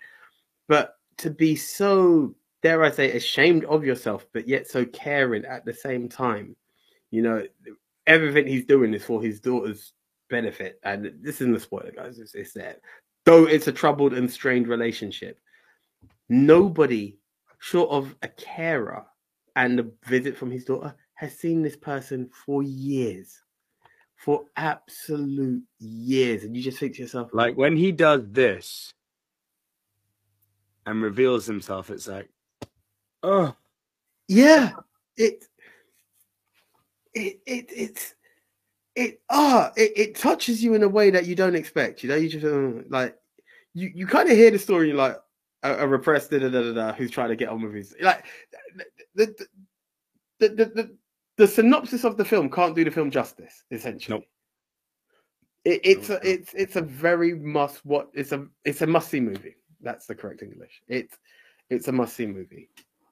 No selling of the story without getting into details will ever justify it, and that's what I like about this film. Because I was like, okay, here we go, a guy who's just been a bit of a recluse trying to connect with his daughter. Okay, like that's literally what it kind of sells as.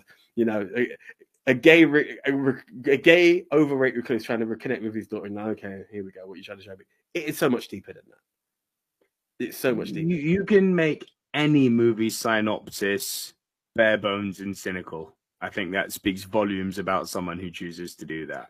I mean, I know. I've done that sometimes. But here's the thing. Can you go deeper without getting into spoiler territory? I'm not sure. And that's why I'm like, don't let the synopsis fool you. Don't let the simple poster fool you. Check the film. Yeah, really check the film. You'll come for the noted performance, and it is quite the thing to behold what Brendan Fraser does. I'm very happy that he's found his feet again. I really am. But you really will stay for the emotional gut punch. It's quite the thing to behold. Billy Mountain says the whale got Nico. Oh yes, it did. Something rotten. It's a very sad movie. Francis Lalonde says, love that point, Nico. 10 more movies coming in the next several months. Preach it. Yes, sir. Gavin Mann says, The Whale is quite low down on all new releases I saw this year. Still happy that people get something out of it. They're the real winners. Thank you, sir. And The Whale DV Blu-ray purchased. Enjoy, mixed memorabilia. AJ, your number 2. My number 2. This one I know wasn't going to make your list because I saw your review for it, and I was kind of torn as to where. But I actually really did enjoy it. Like it would have been high up for me. I look. I think you said you enjoyed it, but it was missing. You preferred Air, essentially, is what I saw in your review of it. But I really enjoyed the story. Big George Foreman. Really? I listen. The angles of what George Foreman went through, really, it was eye-opening to me. Oh, I thought it was dull as ditch water. Really, I didn't get so boring. I really was taken in. I mean, just from kid George to adult George, and like escaping the police and that was one bit. None of it hit. It's like Really? it was just kind of like. I don't want to get into territories, but what he'd done to avoid the dog didn't make you like even wince. I was like, the fact that I can't remember what he did to avoid the dog says everything. It was that. Maybe it was a bit cynical on your end, but the way what happened in order for him to have found religion, I was just like, you see, but again, I think that's based on a take of religion. Maybe it did get a bit preachy. It was like, but that was my issue with it. It went from being boxing biopic to preachy Catholic. I was like, but it's the man's life. We can't take back what it is. You know, no, as I said, not what he was doing. What he was doing is fine. The way the movie chose to deliver it. Oh yeah, that last line Peter Griffin says in Family Guy when he's talking. That's it. When he's talking about The Godfather, he says it insists on itself. The movie really insisted on itself. It's like, bro, I get it. He found religion. Can we focus on him now, not what your message is? But I mean, look, I get. Through all of it, I can understand how it was able to relate back. I mean, there were some parts where I didn't need to see it where they're like, well, you've done it now. And it's like, no, God said we must go further. That was a bit too much for me. I get it is his story and it needs to be told, but it is a bit shoving down the throat. But it's who he is. I was just fascinated. I mean, okay. I know they showed a part where he was trying to sell barbecue sauce. I was a bit upset there was no touch on the grill. I know it means it's a very small part in the George Foreman story, but I'm like, yeah. Yeah, I agree. If you're going to show me everything else, let's touch on how he got contacted for the grill. Like it's that you're happy to tell me he sold the rights for the grill at the end of the film. Not a spoiler, people. If you do your history business search, you'll find out George Foreman's not affiliated to it anymore. But yet the name is still there. So if you're going to tell me that at the end and be like, that's also how he made money, show me how he got into the money of it. Exactly. And this is what annoyed me about the movie. I'm like, you spent a quarter of your time showing me his boxing life, and the rest talking to me about his religious uprising, and then a little. I wouldn't have said it was a quarter. I wouldn't have said it was a quarter. Jesus, bro, it felt like a quarter. Like the amount of time they spent on the actual boxing biopic, which is what the movie sold itself as, versus his post-boxing life, which, no disrespect, I couldn't care less about. It's like, what makes these biopics interesting is when you find the greater story revolving around how they became who they are, or the little details of what made them who they are. It's like, George Foreman isn't famous because he became a pastor or a preacher. He's famous for being a boxer and for the George Foreman grill. That's the story I want to hear. Everything in between, don't care, bro. You're just another average Joe like me then, and you're not interesting. I want to know about, I wanted his journeys with Ali. I wanted to know about his, they had so many great boxing rivalries they could have touched on, and they just glanced over his rivalry with Ali. I'm like, that's all you're giving me? I think it's because we're talking about the oldest head. Well, at the time, I think. See, look, Billy Mount says it right here. Was he really religious? I always thought he was a good cook and inventor. That's what he's famous for. Give me that story. I get it, but again, I would never have pictured George Foreman with the anger issues that he had prior. Like there was, I think there was a good build into what got him into boxing. Then the undefeated streak that he had, which I thought was quite amazing. Then we see the turn. I get that. There was a strong focus at the end, and we could have reduced that a bit, but it's what explains what made him get back into the ring to become the champ. That's why he was a champ for the second time at a later age. So I understand why we have to focus on it. We could have reduced it a tad to focus on, as we said, the inventor / what have you. That's the only thing that made me resent the film, but I actually had a real good ride with it. the religious story in it, irrespective of what my feelings on religion are, because ultimately that has nothing to do with it, because we're talking about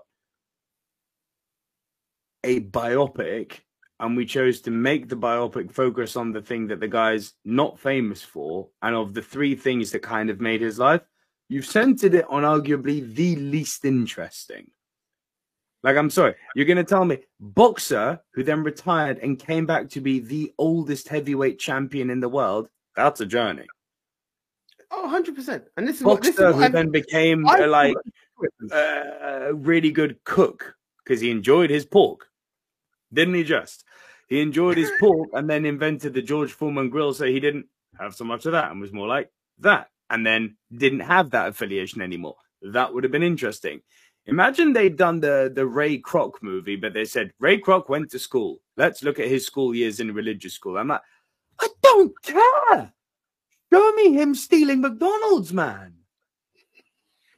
Funny how we have a different take. I don't think the religious was that over. And I think the build up into what got him into the ring, I enjoyed it. I enjoyed it. Francis Lalonde said it here. This is summing up what I'm saying. If Foreman hadn't boxed, would have probably been just another no-name. Oh, but it focuses on the boxing. We can't take that away. What encouraged him to become a boxer in the build-up, followed by it. Don't get me wrong. The grill is the only part I feel was missing. I think the religion is quite integral as to what got him back in the ring. It is.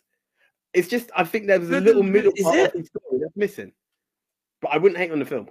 Again, you thought it was a quarter boxing, 3/4 religion. I didn't see it as such. I would have maybe 70, maybe 50-50. This movie should have been 50% boxing, 20 minutes of his religious life, nothing more than that. Like, you could have montaged that stuff. Hollywood's favorite trick. Montage to get through this part. Got him back into the ring and that journey, and then onto the George Foreman grill. That would have been so much more interesting than they're going to build a church. It's like, I don't care. I don't care. Show me the boxing. Weird. Okay. Bore. No, I enjoyed it. I would love to know if anyone else has watched it. I would like to know what your opinions are on the film. Fair enough. Oh, dude, this movie was my number. I know you know what my number one is, so keep it to yourself. But this movie, this was my number one for so long. And going back to what I was saying before about what really stuck with me, and I had to swap my number one around. Oh, this movie I thought was genius. And people are weird about Nolan. It's like now it's becoming trendy to hate on him. I've just given the game up. But my number two is Oppenheimer. I thought this movie was sensational. Absolutely sensational. Long, methodical, beautifully shot, well acted, impactful. And again, you know me, I don't like melodrama. What this movie did was it conveyed, without ever needing to show a single war scene. Nothing. You don't see the atomic bomb go off in this movie. You see the Trinity Project where they're testing the explosions and stuff, when they do actually do the first explosion, but you don't see Hiroshima and Nagasaki. They don't even go down that territory. The narrative is very much centered around, it's like Prometheus stealing fire from the gods. It's like, oh Jesus, what have we done here? Yeah, we've split the atom, but what are the wider repercussions of this? What have we done here? And that's where it's so powerful. It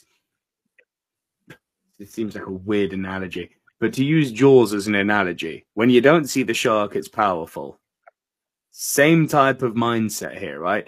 If you have any freaking knowledge of world history from World War II up until now, nuclear is a real thing. The devastation that it has done when the bombs were dropped on Japan.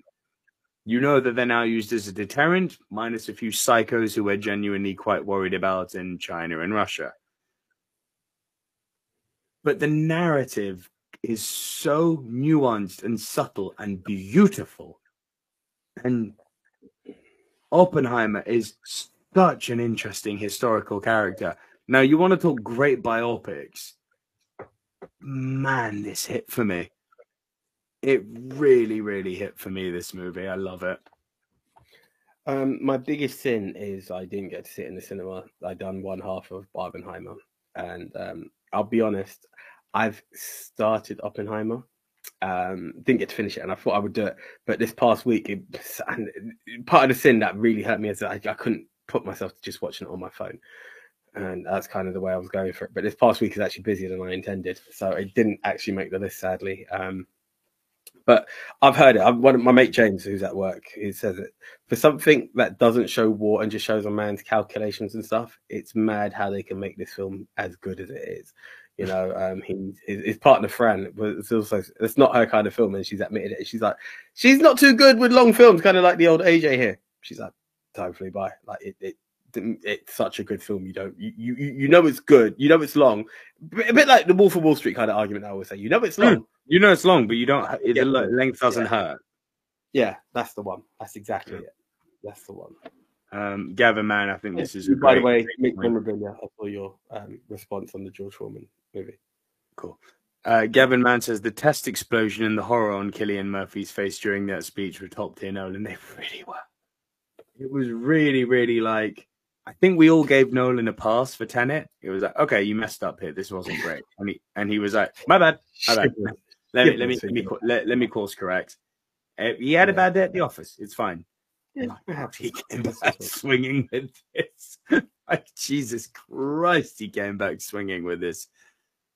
Epic in its scope, and yet so character centered, which you know I love, because AJ, what is big screen action without character or narrative purpose? Visual noise. Visual noise, that one. Yeah. Yes. No, I get it. And I knew, look, it's a Nolan film based on history. I knew the film was going to have purpose. So character and narrative purpose equals great movie. There's no magic spell to it. We are humans. We are, by our very nature, storytellers. We either love to create stories or we gravitate to people who tell stories that capture us. If we are cavemen sitting in a cave and one person's going, an explosion went boom, boom. It's like, okay, you got me for a moment. But when you explain where someone comes from, when you explain why they're doing what they're doing, but without bashing you on the head, George Foreman, without bashing you on the head and explaining everything. I'm sorry. Just take the number next to it, the finger next to it. Because I know. I'm making a point here, but it only came to me as I was talking that, this is actually quite valid to my previous point. But yeah, character driven and subtle. It's wonderful. And Gavin Mann says, Nico's number one, Renfield. You must be joking. And Gavin Mann says, does Nico have a London-based film at number one? No, he does not. AJ, it is not London-based. AJ, what's your worst film of the year? Right, my worst. Now, while we're doing worst, guys, I would just like absolutely everyone to get their top 5 or top 10 in, because we're getting to that point where it's time for you guys to start interacting with us. It's not just about our top 10 films. We'd love to hear what films you guys have seen and what you enjoyed this past year. And have you that Wonka's pretty fresh, but maybe you caught that. You know, there's a few bits that came in as last minute contenders. Right. This film, so I came out of Wonka and I'd done my instant movie reaction. Sent it to you. This film was a one-take shot that I think took 15 seconds for me to say. I was like, da-da-da-da-da, and I couldn't even send it. I was like, I'm going to do another one, and I couldn't even bring myself to bring it up again. So around the time that The Flash was released, right? What is the lady of the house also said to me that there's a Take That movie coming out. It's the official musical called Greatest Days. Let me get the poster up for you guys right now. Greatest Days, the official Take That. I've heard of this. This looked awful. The official Take That musical. Now, I can take many angles for something, right? You can tell me you're going to do Mamma Mia, or what's my girl's name? Toni Collette, Muriel's Wedding, which are films are based on the songs of ABBA, but do not feature ABBA. by any means. You can give me Bohemian Rhapsody. You can give me Rocket Man. Hell, you could give me Walk the Line. You could give me Ray. These are films that are about the stars and the journey. Then we can do this one, which would be quite nice, which will be fans of a group, and we follow them, and you can use their music. What I don't get, especially when you tell me the official Take That movie, when you tell me Take That are in the movie, why are they chronically referred to as the boys? Now, we could talk about cultural appropriation and all the rest, and colorism. There is no point, and I mean this now. You can change the color of James. I don't say this normally. You could change the color of James Bond. Hell, you can make T'Challa white. However, when we are talking real life characters, not any of them being named by their names, why am I seeing the United Colors of Benetton representing Take That? We are all very aware it was 4 white boys, right? There is no reason for me to be seeing an Asian guy and a black guy or whatever in there, and I don't even believe they took the names. Now, why is this known as the official film and it's not there? Take That are featuring in there like buskers. I remember watching this film thinking, what the hell? There is a kind of sweet story of a group of girls who were friends and they disbanded and they're all coming back because it's their chance to see the boys. And you keep wondering why one girl's not there. I kind of guessed it. I'm not going to get into it. It's there. I'm going to give people the benefit of the doubt of not going into spoiler territory. But the lady in the house actually apologized because she's like, yeah, that was a bad film. Oh my God. She was like, yeah, it was pretty bad. I legit went in there, literally gave a very short summary of, they call it this, and I don't even know why. It's called Take That. People are the wrong different color. And really wouldn't see it. And I cut. And I didn't send it to you. I would love to even see if I've got the video still left. And I might even post that for nostalgia memories. But I couldn't even bring myself to talk about the film for more than 15 seconds. It was absolutely terrible. Okay. Very. I actually think you may have me beaten this time, because that did look legitimately terrible, so much so that it kept me even going to see it in the cinema. I was like, nah, that's not for me, that one. I know that to have a broad opinion, you have to see as many things as possible. I'll you can miss this one. You're not missing anything. Let me say it like this: I'll stay narrow-minded here. Yeah, it does you no harm in this situation. Oh damn! So okay, I'm just starring everyone's fives here. Okay. So. I have two. I actually had 3 worst at one point. My honourable worst was Ant-Man and the Wasp: Quantumania, which I still can't bring myself to finish. Jesus Christ, it's bad. I put it on. I downloaded it off of Disney Plus. Yes, I'm allowed to say that download because it's legal. I downloaded it off of Disney Plus, and I'm like, I'm on a plane to Spain, and I'm on a plane back. I had better movies to watch. I had a book to read. I tried. I fell asleep twice. This film chronically puts me to sleep. It's so bad. I can't actually believe modern Marvel made something this bad. This is what fascinates me about entertainment culture and pop culture. The fake trashing that came out surrounding the Marvels. Like, oh, it's woke. The Marvels isn't woke. If you think it's woke because it's got women in it, you need to go and see a therapist. You should see someone about that. It's like an itch. You should see someone about that. The Marvels isn't woke. Is it top tier Marvel? No, but it's top tier Phase 4 Marvel. The fact that Quantumania was not subjected to the same level of disdain baffles me. Because this, you're good?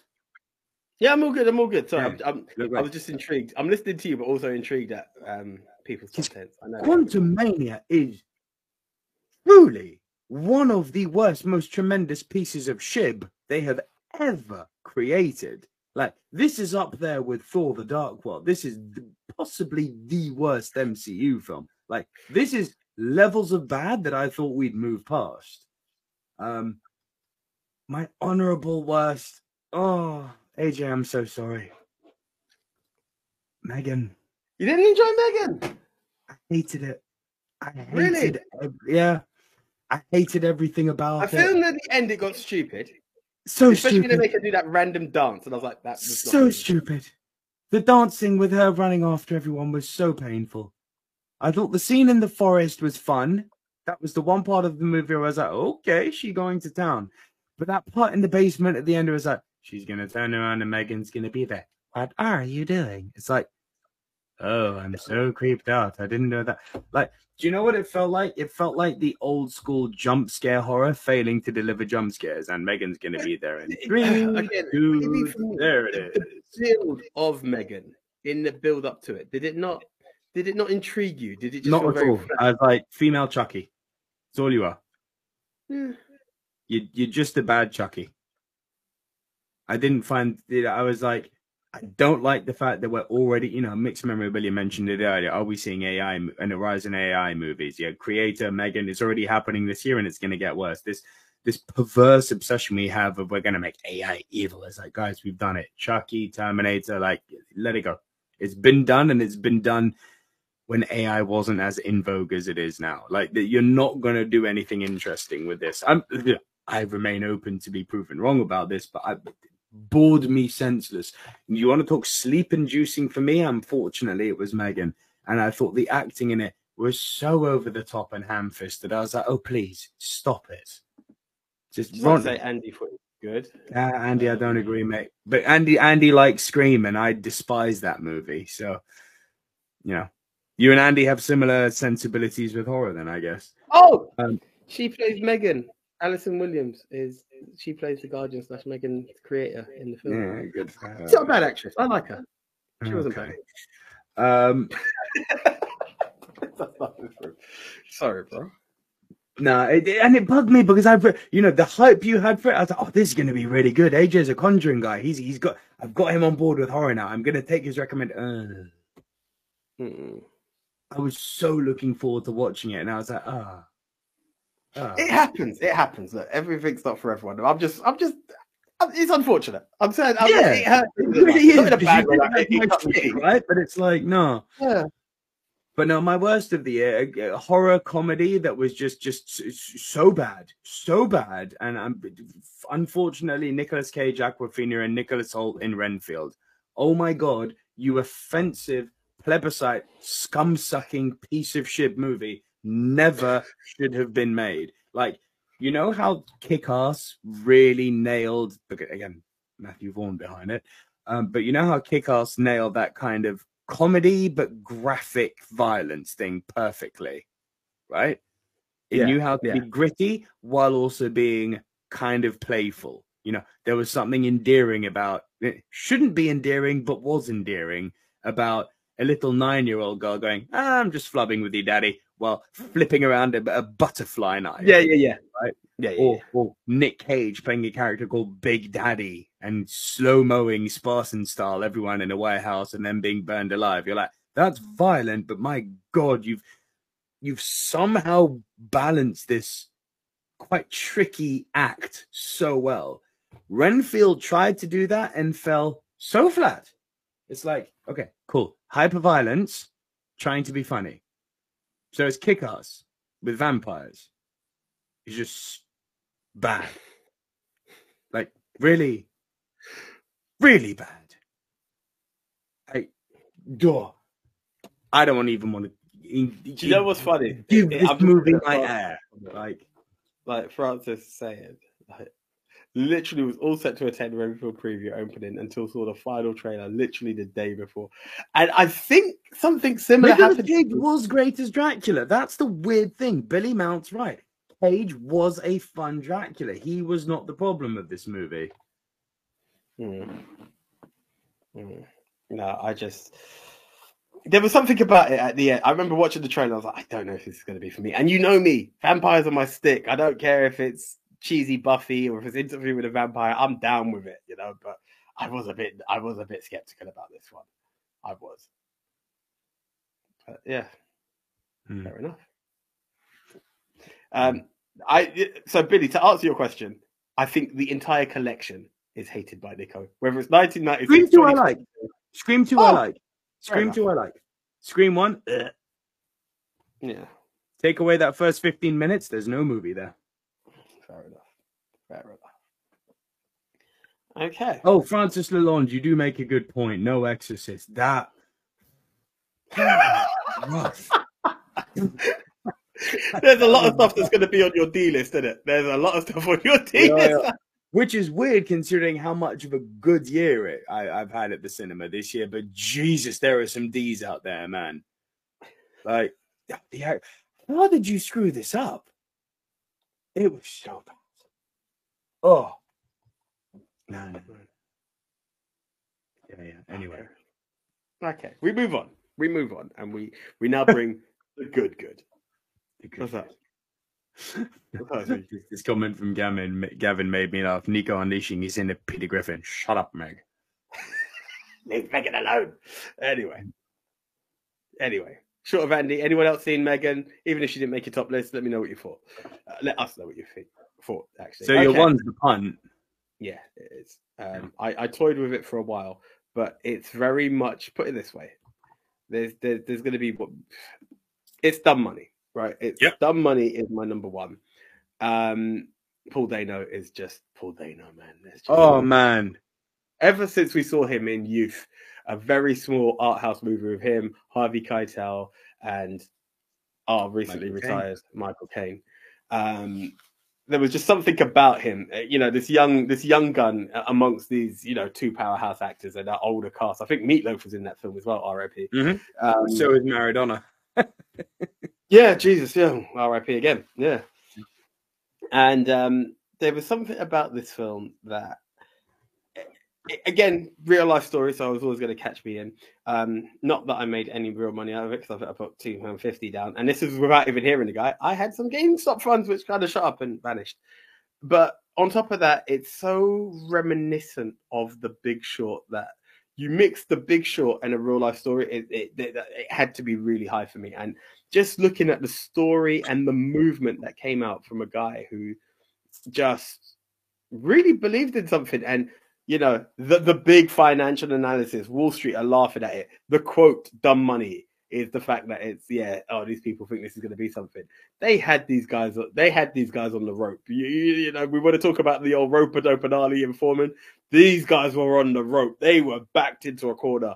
And it paid off for some, it didn't for others. And again, the entanglement. It's not the entanglement, but the way people lost faith because of the way manipulation takes place and you're shutting stuff down and people don't know how to play the game. It was such an eye-opener into the world of trading. And it's just one man who was literally in his basement, who's been ridiculed for the best part. Even his brother was ridiculing him, to what he ends up doing at the end. It's like, credit to you, bro. Credit to you. And it's again very similar. A lot of these films, again, you can see my top 5 are biopics and true to life stories. There were so many. This happened and that. I remember hearing the GameStop story. I was shocked that the GameStop story has come out as quick as it did, because I remember again, I invested. It was like this was released out of nowhere. This was no time. We've got no time to cover the truth. Like, everyone who's there could probably still be around to tell you the tale, and you're just like, you guys tried to do what? It's eye-opening stuff, and I just love it. I was really taken in. I was like, is it going to be my number one? Every other film, as much as I have a love and appreciation for it, there was something magic about this film that just said, no, you are my number one. I think this was an absolutely awesome film. And again, had no love in the cinema. I remember the way I saw it was on the side of a bus. One bus showed it to me. And I'm sure it's that only bus. I'd not seen posters for it anywhere. I'd missed trailers for it. I don't go to the cinema. I tend to my timings are a bit funny with cinema going. But it was minimal promotion, minimal cinema time, and I feel the word missed out on it. It's awesome. We talk about Paul Dano and we talk about him in Youth. We talk about him in Batman, which I liked. I know you didn't. Let's not forget, Paul Dano would be, were he not acting opposite Daniel Day-Lewis, might be already sitting with an Oscar on his shelf. Because how good was he in There Will Be Blood? Like, this guy, he's genuinely, he's very quickly becoming my new Sam Rockwell. It's like, please give this guy an Oscar, like now. Like, he deserves it now. Like, he doesn't do bad performances. It's just not. It's not in his wheelhouse. Yeah, dude, I'm so glad you got to see this. You saw my review of it. It was. I think I gave it something crazy like a 9 or a 9.5. Like, it was. Buh. Nick's memorabilia. I see you're asking about Big Short. Paul Dano and Prisoners. Yes, Biffa. Sorry. Sorry. One I would kind of put in that same category, just a touch beneath it. But if you're into that, I would go for the Air story, and I'd also go for Blackberry. Blackberry definitely has a very similar tone to it, and Tetris. Like, there's a lot of stuff that gives you a business feel in that, and if we are, I'm kind of slightly expanding because it's outside of the trading world when I say those stuff. But those are some films that I would recommend if you like that kind of feel. And The Founder, yeah, I would definitely recommend those two films that from this year as well. Tetris and Blackberry are definitely films to check out. Let's also remember how good Seth Rogen was, bringing it full circle in Dumb Money. Exactly. I mentioned him. Like, there's a film we're going to bring up. He was, Seth Rogen was tops in this. It was that moment where I can't do it. I'm not going to do it. I refuse to do it. It was a bit of spoiler territory. I'm not going to. Yeah, I'm going to keep quiet. You need to see the film. You need to see the film. It's superb. So, I think you probably know what my one is because I kind of gave the game up the other night when we were all talking movies. So, well, I saw your fascination with it, and I was like, but here's the thing. So here's the fascinating thing. Let me bring the movie up, and then I'll tell you what's fascinating. Because my number one movie of the year, Riri Thomas brought this up. Saltburn. Absolutely robbed me of my ability to think liberally about anything else than this film, because when I walked out of Saltburn, I knew I had just seen something special. Like, I was like, okay, you're instantly a top 10 movie. Instantly. I don't even need to sleep on you. You're there. Sleeping on it, I was like, oh, you're contender for movie of the year. And then the more I thought about it, the more I was like, oh, but are you better than Oppenheimer? I don't know. Oppenheimer in its scope and in its delivery is so epic and well executed. And then more as we got away from me watching Saltburn and Oppenheimer, we come back to what I was saying before. It lingers. It stays with you. What I remember about Oppenheimer is just being blown away by the true-to-life story of J. Robert Oppenheimer and what he went through to split the atom and do the Trinity Project. And it kind of ends there. I'm like, greatly shot, beautifully shot, great performances, amazing soundtrack. Yeah, the usual stuff you expect from Nolan, right? Which is greatness. And then we come to Saltburn. And much like the year of Prayer Before Dawn came out, and I couldn't stop talking about it and thinking about it. I can't stop thinking about this movie. I can't stop thinking about how much it has to say about social etiquette, about parenting, how much it has to say about school cliques, about hierarchy, about where one fits in the world, and then thinking about its influences. Things like The Talented Mr. Ripley are a clear influence on it. Things like Parasite, very clear influence on it. But it borrows without ever feeling like it steals from them. And it has this haunting soundtrack from, funny enough, AJ, a friend I've known. He's not my best friend, but he's a guy I've known even longer than you. The other Anthony. Yeah. Anthony Willis did the soundtrack for this movie, so I've got a bit of an emotional connection with it too. But yeah, it's a nice touch, you know. A guy I've known even longer than you did the freaking soundtrack for this movie. It's like, holy Christ, well done, mate. But so well shot. And then we come to my, not flavor of the month, but my man of the moment, my flavor of the year, Barry Keoghan, bro. Oh my Gideon, this guy. Like, as I said, it still shocks me that people do not know. Not the film family. Y'all watch movies. I know y'all know who the hell Barry Keoghan is. You will be shocked saying to the average person, who's Barry Keoghan? Not a Scooby. It's sad that Colonel is the one to quote him for. You know, that's the best draw you could give a lot of people. But they will, because he's the Joker. You can be guaranteed in the next 2 to 3 years when that second Batman movie comes out and he's the Joker and he's amazing, which he will be. and everyone starts talking, oh, this Barry Keoghan guy is amazing. It's like, yes, we know. Watch, follow the Silver Screen Dudes, and you too shall know. But dude, his performance in this, it's whew, this is saying something. It's up there with Paul Dano and There Will Be Blood. It's that good. It's Here's like, a question. Yeah, so I'll let you finish. And I'll go, it's a performance that will stay with you. I think Emerald Fennell is much like Lynn Ramsey. She's going to be one of those somewhat unheard of directors that's going to blow up any moment, because she's already an Oscar winner with Promising Young Women, but still, for the mass market, relatively unknown. And I don't think Saltburn's going to change that. She's going to be a big deal.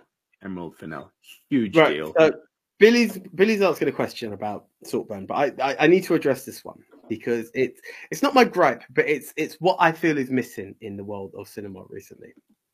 Francis says, been hearing good things about Saltburn, but seems very middle/lower tier as far as box office performance versus other releases. Now, it was released for 1 week in the UK.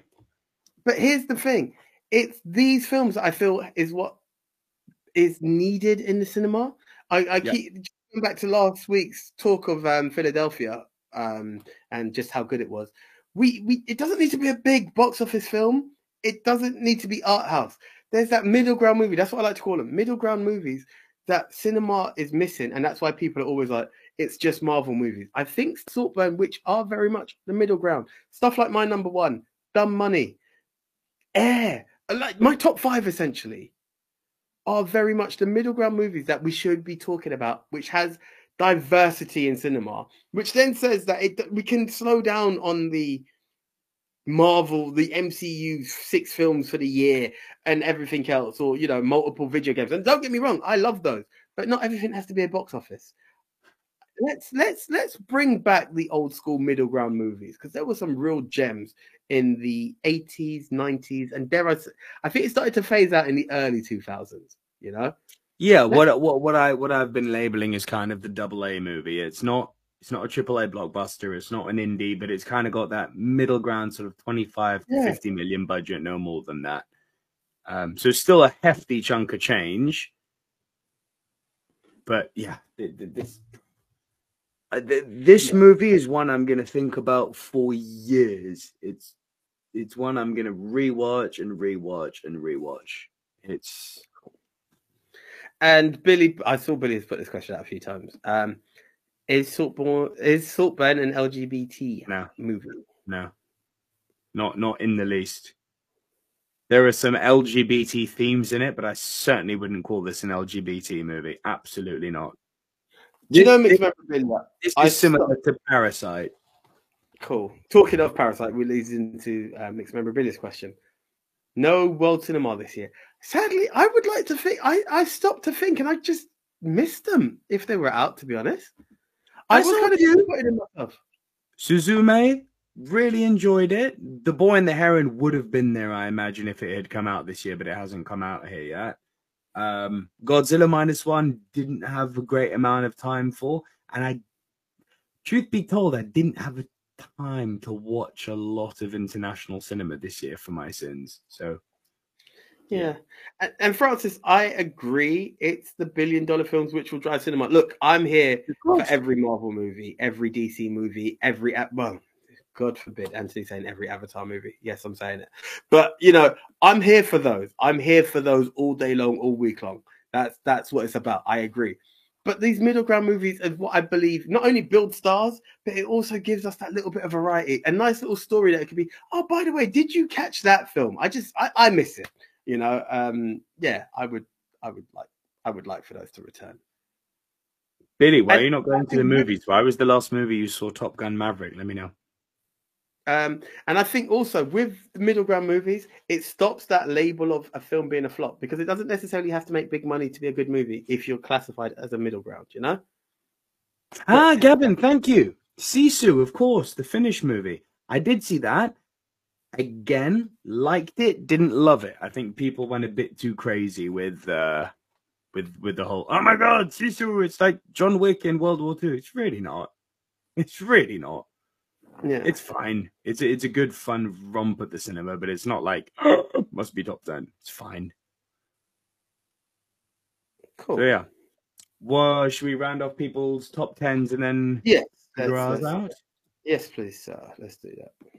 So, Andy Hart says, my top 10, no particular order. Oppenheimer, Killers of the Flower Moon, Babylon, Past Lives, Pearl, Infinity Pool, Sisu, Anatomy of a Fall, Saltburn, Spider-Man Across the Spider-Verse. Bifford the Hobbit says, my top 5, Past Lives, The Holdovers, Godzilla -1, Rylane. Well done. Love Rylane. Totally Killer. Gavin Past Mann Lives, says, I really wanted to see, actually.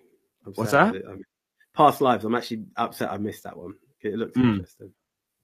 Gavin Mann says, The Beasts, Squaring the Circle, The Old Oak, Nimona, Oppenheimer, Blue Jean, Polite Society, Babylon, Rylane, and The Fablemans. Honorable mention to The Holy Spider. Mixed Memorabilia says, not in order, A Man Called Otto, Dumb Money, Return to Soul, Leave the World Behind, Beads, Teenage Mutant Ninja Turtles, Air, The Killer. Oh, I did not like The Killer, but I'm glad you did. Unlocked, Mami Wata. And Riri Thomas says, my top 5, Guardians of the Galaxy 3, The Unlikely Pilgrimage of Harold Fry, The Great Escape. Thank you, Riri. John Wick 4. Oh, Saltburn. Yes, Riri. My girl. Riri got Saltburn in there. Yes. Unlikely Pilgrimage of Harold Fry. I do remember seeing either a poster or something for it, and it did pique an interest to me. There was a lot this year. It's a great I'm year. actually really happy to say I've missed a lot of films because it shows that cinema isn't dying, which has been a soundbite that's been going on for the longest while. Get a clue. No, well done, guys. Well done for the diversity in the list. I like that.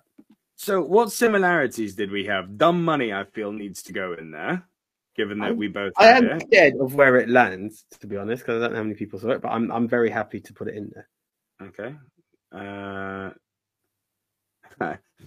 not going to believe what I've just written. The Dumb Money. I'm not even lying. What else did we have in common? Air. The Air and the Whale. Okay. And by proxy, guys, you are here. It could be down to you guys to put the fourth film in. That was normally the rule we kind of agreed on. I don't think there's another set of punts out there, so maybe it does have to be from our list, though. To be fair, so mine is going to be so obscure.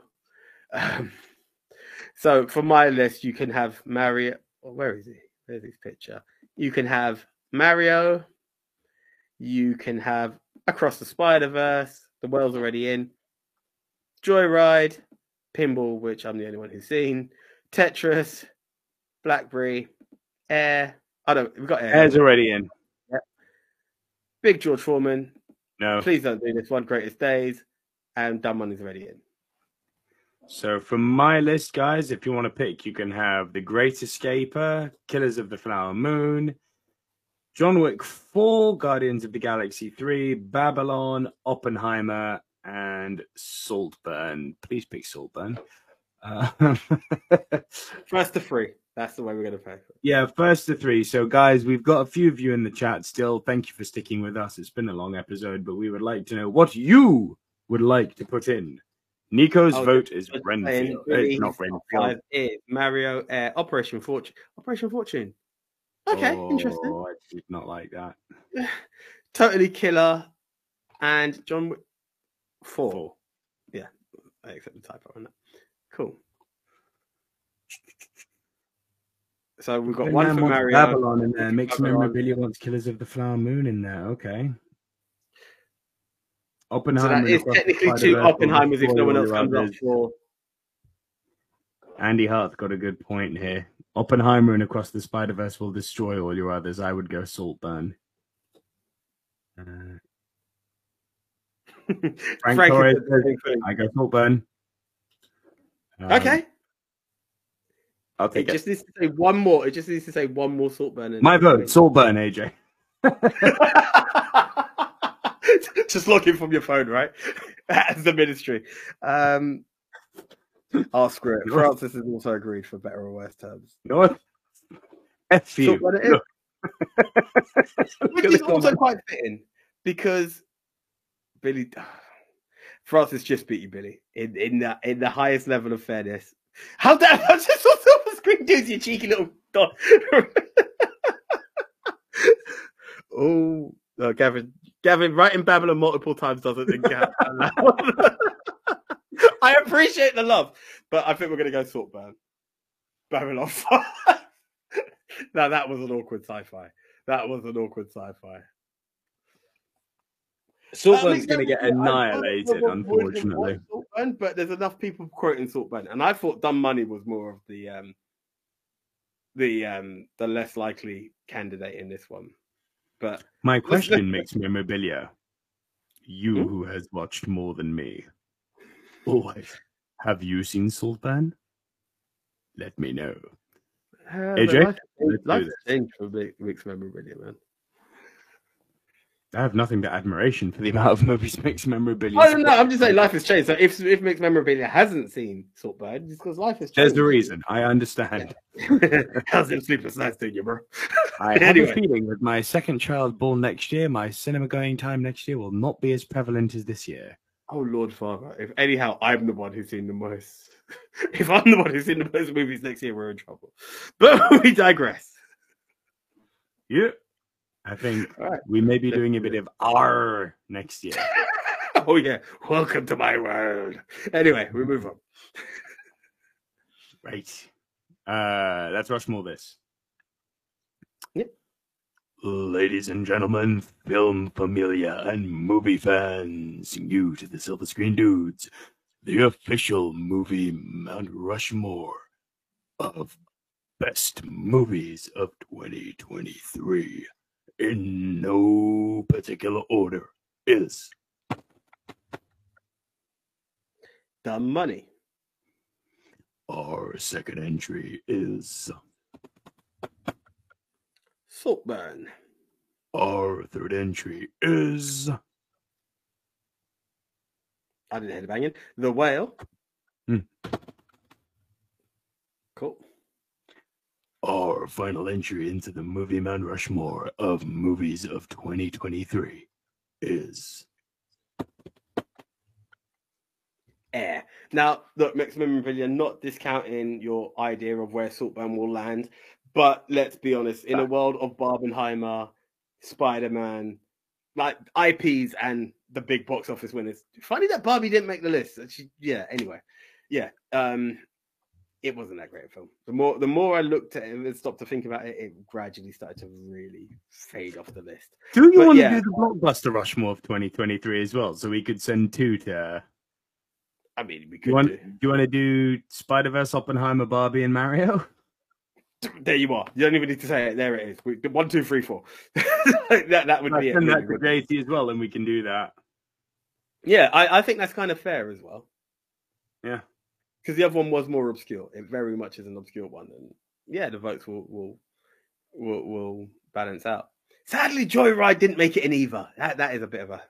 Oh, but it hurts. It hurts, but it's a double A. Where does it fit? Yeah. So Andy, you're okay. Let's get these two bits out. My amazing amigos AJ and Nico Saltburn is on my list. Definitely aware of it, but not bought the DVD yet. So.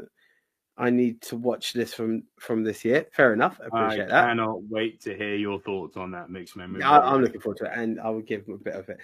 How often are you guys making it to the cinema? I've been 60 times, about half my pre-global one number. So that is pretty much Nico's region in there. Yeah. I'm a lot less. Like in terms of memorable or didn't make the list, there's another 6, 7 films. And not all of them were cinema. Like some of them, and I'm not talking AJ Vision. I'm talking just the fact that I caught them on stream or caught them later. Even down to like Ant-Man, I Disney Plused it. I did make it out for the Marvels. There's something about the trailer that made me want to support that film.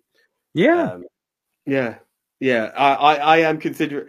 I'm lucky to get 20 in, but I have Little Mermaid. Francis, I'm not gonna lie. I liked it. Was a potential candidate for me. I thought Halle Bailey's voice is amazing. I like the certain spins and twists they done to it, but it wasn't enough to make it top 10. I think it was in like 12, 13 region for me, but it was a fun film. Yeah, it was. Guys, a reminder just before we log off to do our other show, which is not live. Fast X, laugh all you want, Francis. I actually really enjoyed Fast X. Next week on Tuesday, you'll get our top 10 most anticipated movies of 2024, which we recorded last week. So it'll be out next Tuesday. Some point next week, I don't know when, because it's a big undertaking for me to record and edit. But I think it's 60 movies, like Andy mentioned. I'm going to do ranking every movie I saw in 2023. I'm going to Can I make a suggestion to you? Please. You need not take it if you wish. Kind of like when you were doing 100 films of Empire or what have you. I'm not saying do it in like day by day. Maybe do it in blocks of 10, which might make it a bit more easier for you in the edit. I understand that the whole film is that, but you could break it down and it could be a week-long process. No, I like the ranking video. No, still 10 films. Like, you've got 60 films, so like these films that the other. Yeah, but no, I like the idea of doing one video where I'm ranking everything in one go. I'm trying to help. You said it's a huge undertaking. I'm just trying to help you out, Mister. I'm going to be changing my life. Let me suffer. Oh, I enjoy it. I'm gonna sit there and watch the video, but I know he suffered because he requested it. Deuces. Listen, as long as you watch till the end and enjoy it, we're cool. Like, all right, cool. But yeah, I'm going to rank all the movies that I saw in 2023. I believe it's in the region of 55 to 60. It's somewhere there. So they'll all be ranked. It won't be long 8-minute reviews like I do for normally movies. It'll be sort of 1 minute tops. Next movie, go. Ranked through today. So that's it. Stay tuned for more from us, the Silver Screen Dudes. Thank you to all of our film familia for joining us. Francis, Andy, Riri, Mixed Memorabilia, Frank Torres, Wagner. I know I'm forgetting people here. Dunder Tech, Gavin, of course. There's so many. Billy Mount, who's been really active. Thank you, everyone who's joined us. My apologies if I've left one of your names out, but you're there. I love you. We love you. It's really good to see y'all, man. And we hope you have a wonderful Christmas, Hanukkah, whatever you celebrate. Happy holidays, New Year. Yeah, that's the one. Especially because I'm not going to be in the next show. I mean, there's going to be news from us, but I am just going to put it out there, guys. Like, honestly, thank you for being with us. We changed channel halfway through the year and you guys supported us. You've come back. It's not even a live show and you're still there. So happy Christmas, happy holidays, happy New Year. Catch you all in 2024 from a Rushmore point of view. So until the next time, I am the one AJ Jordan. We'll see you. Yeah. See ya. Goodbye.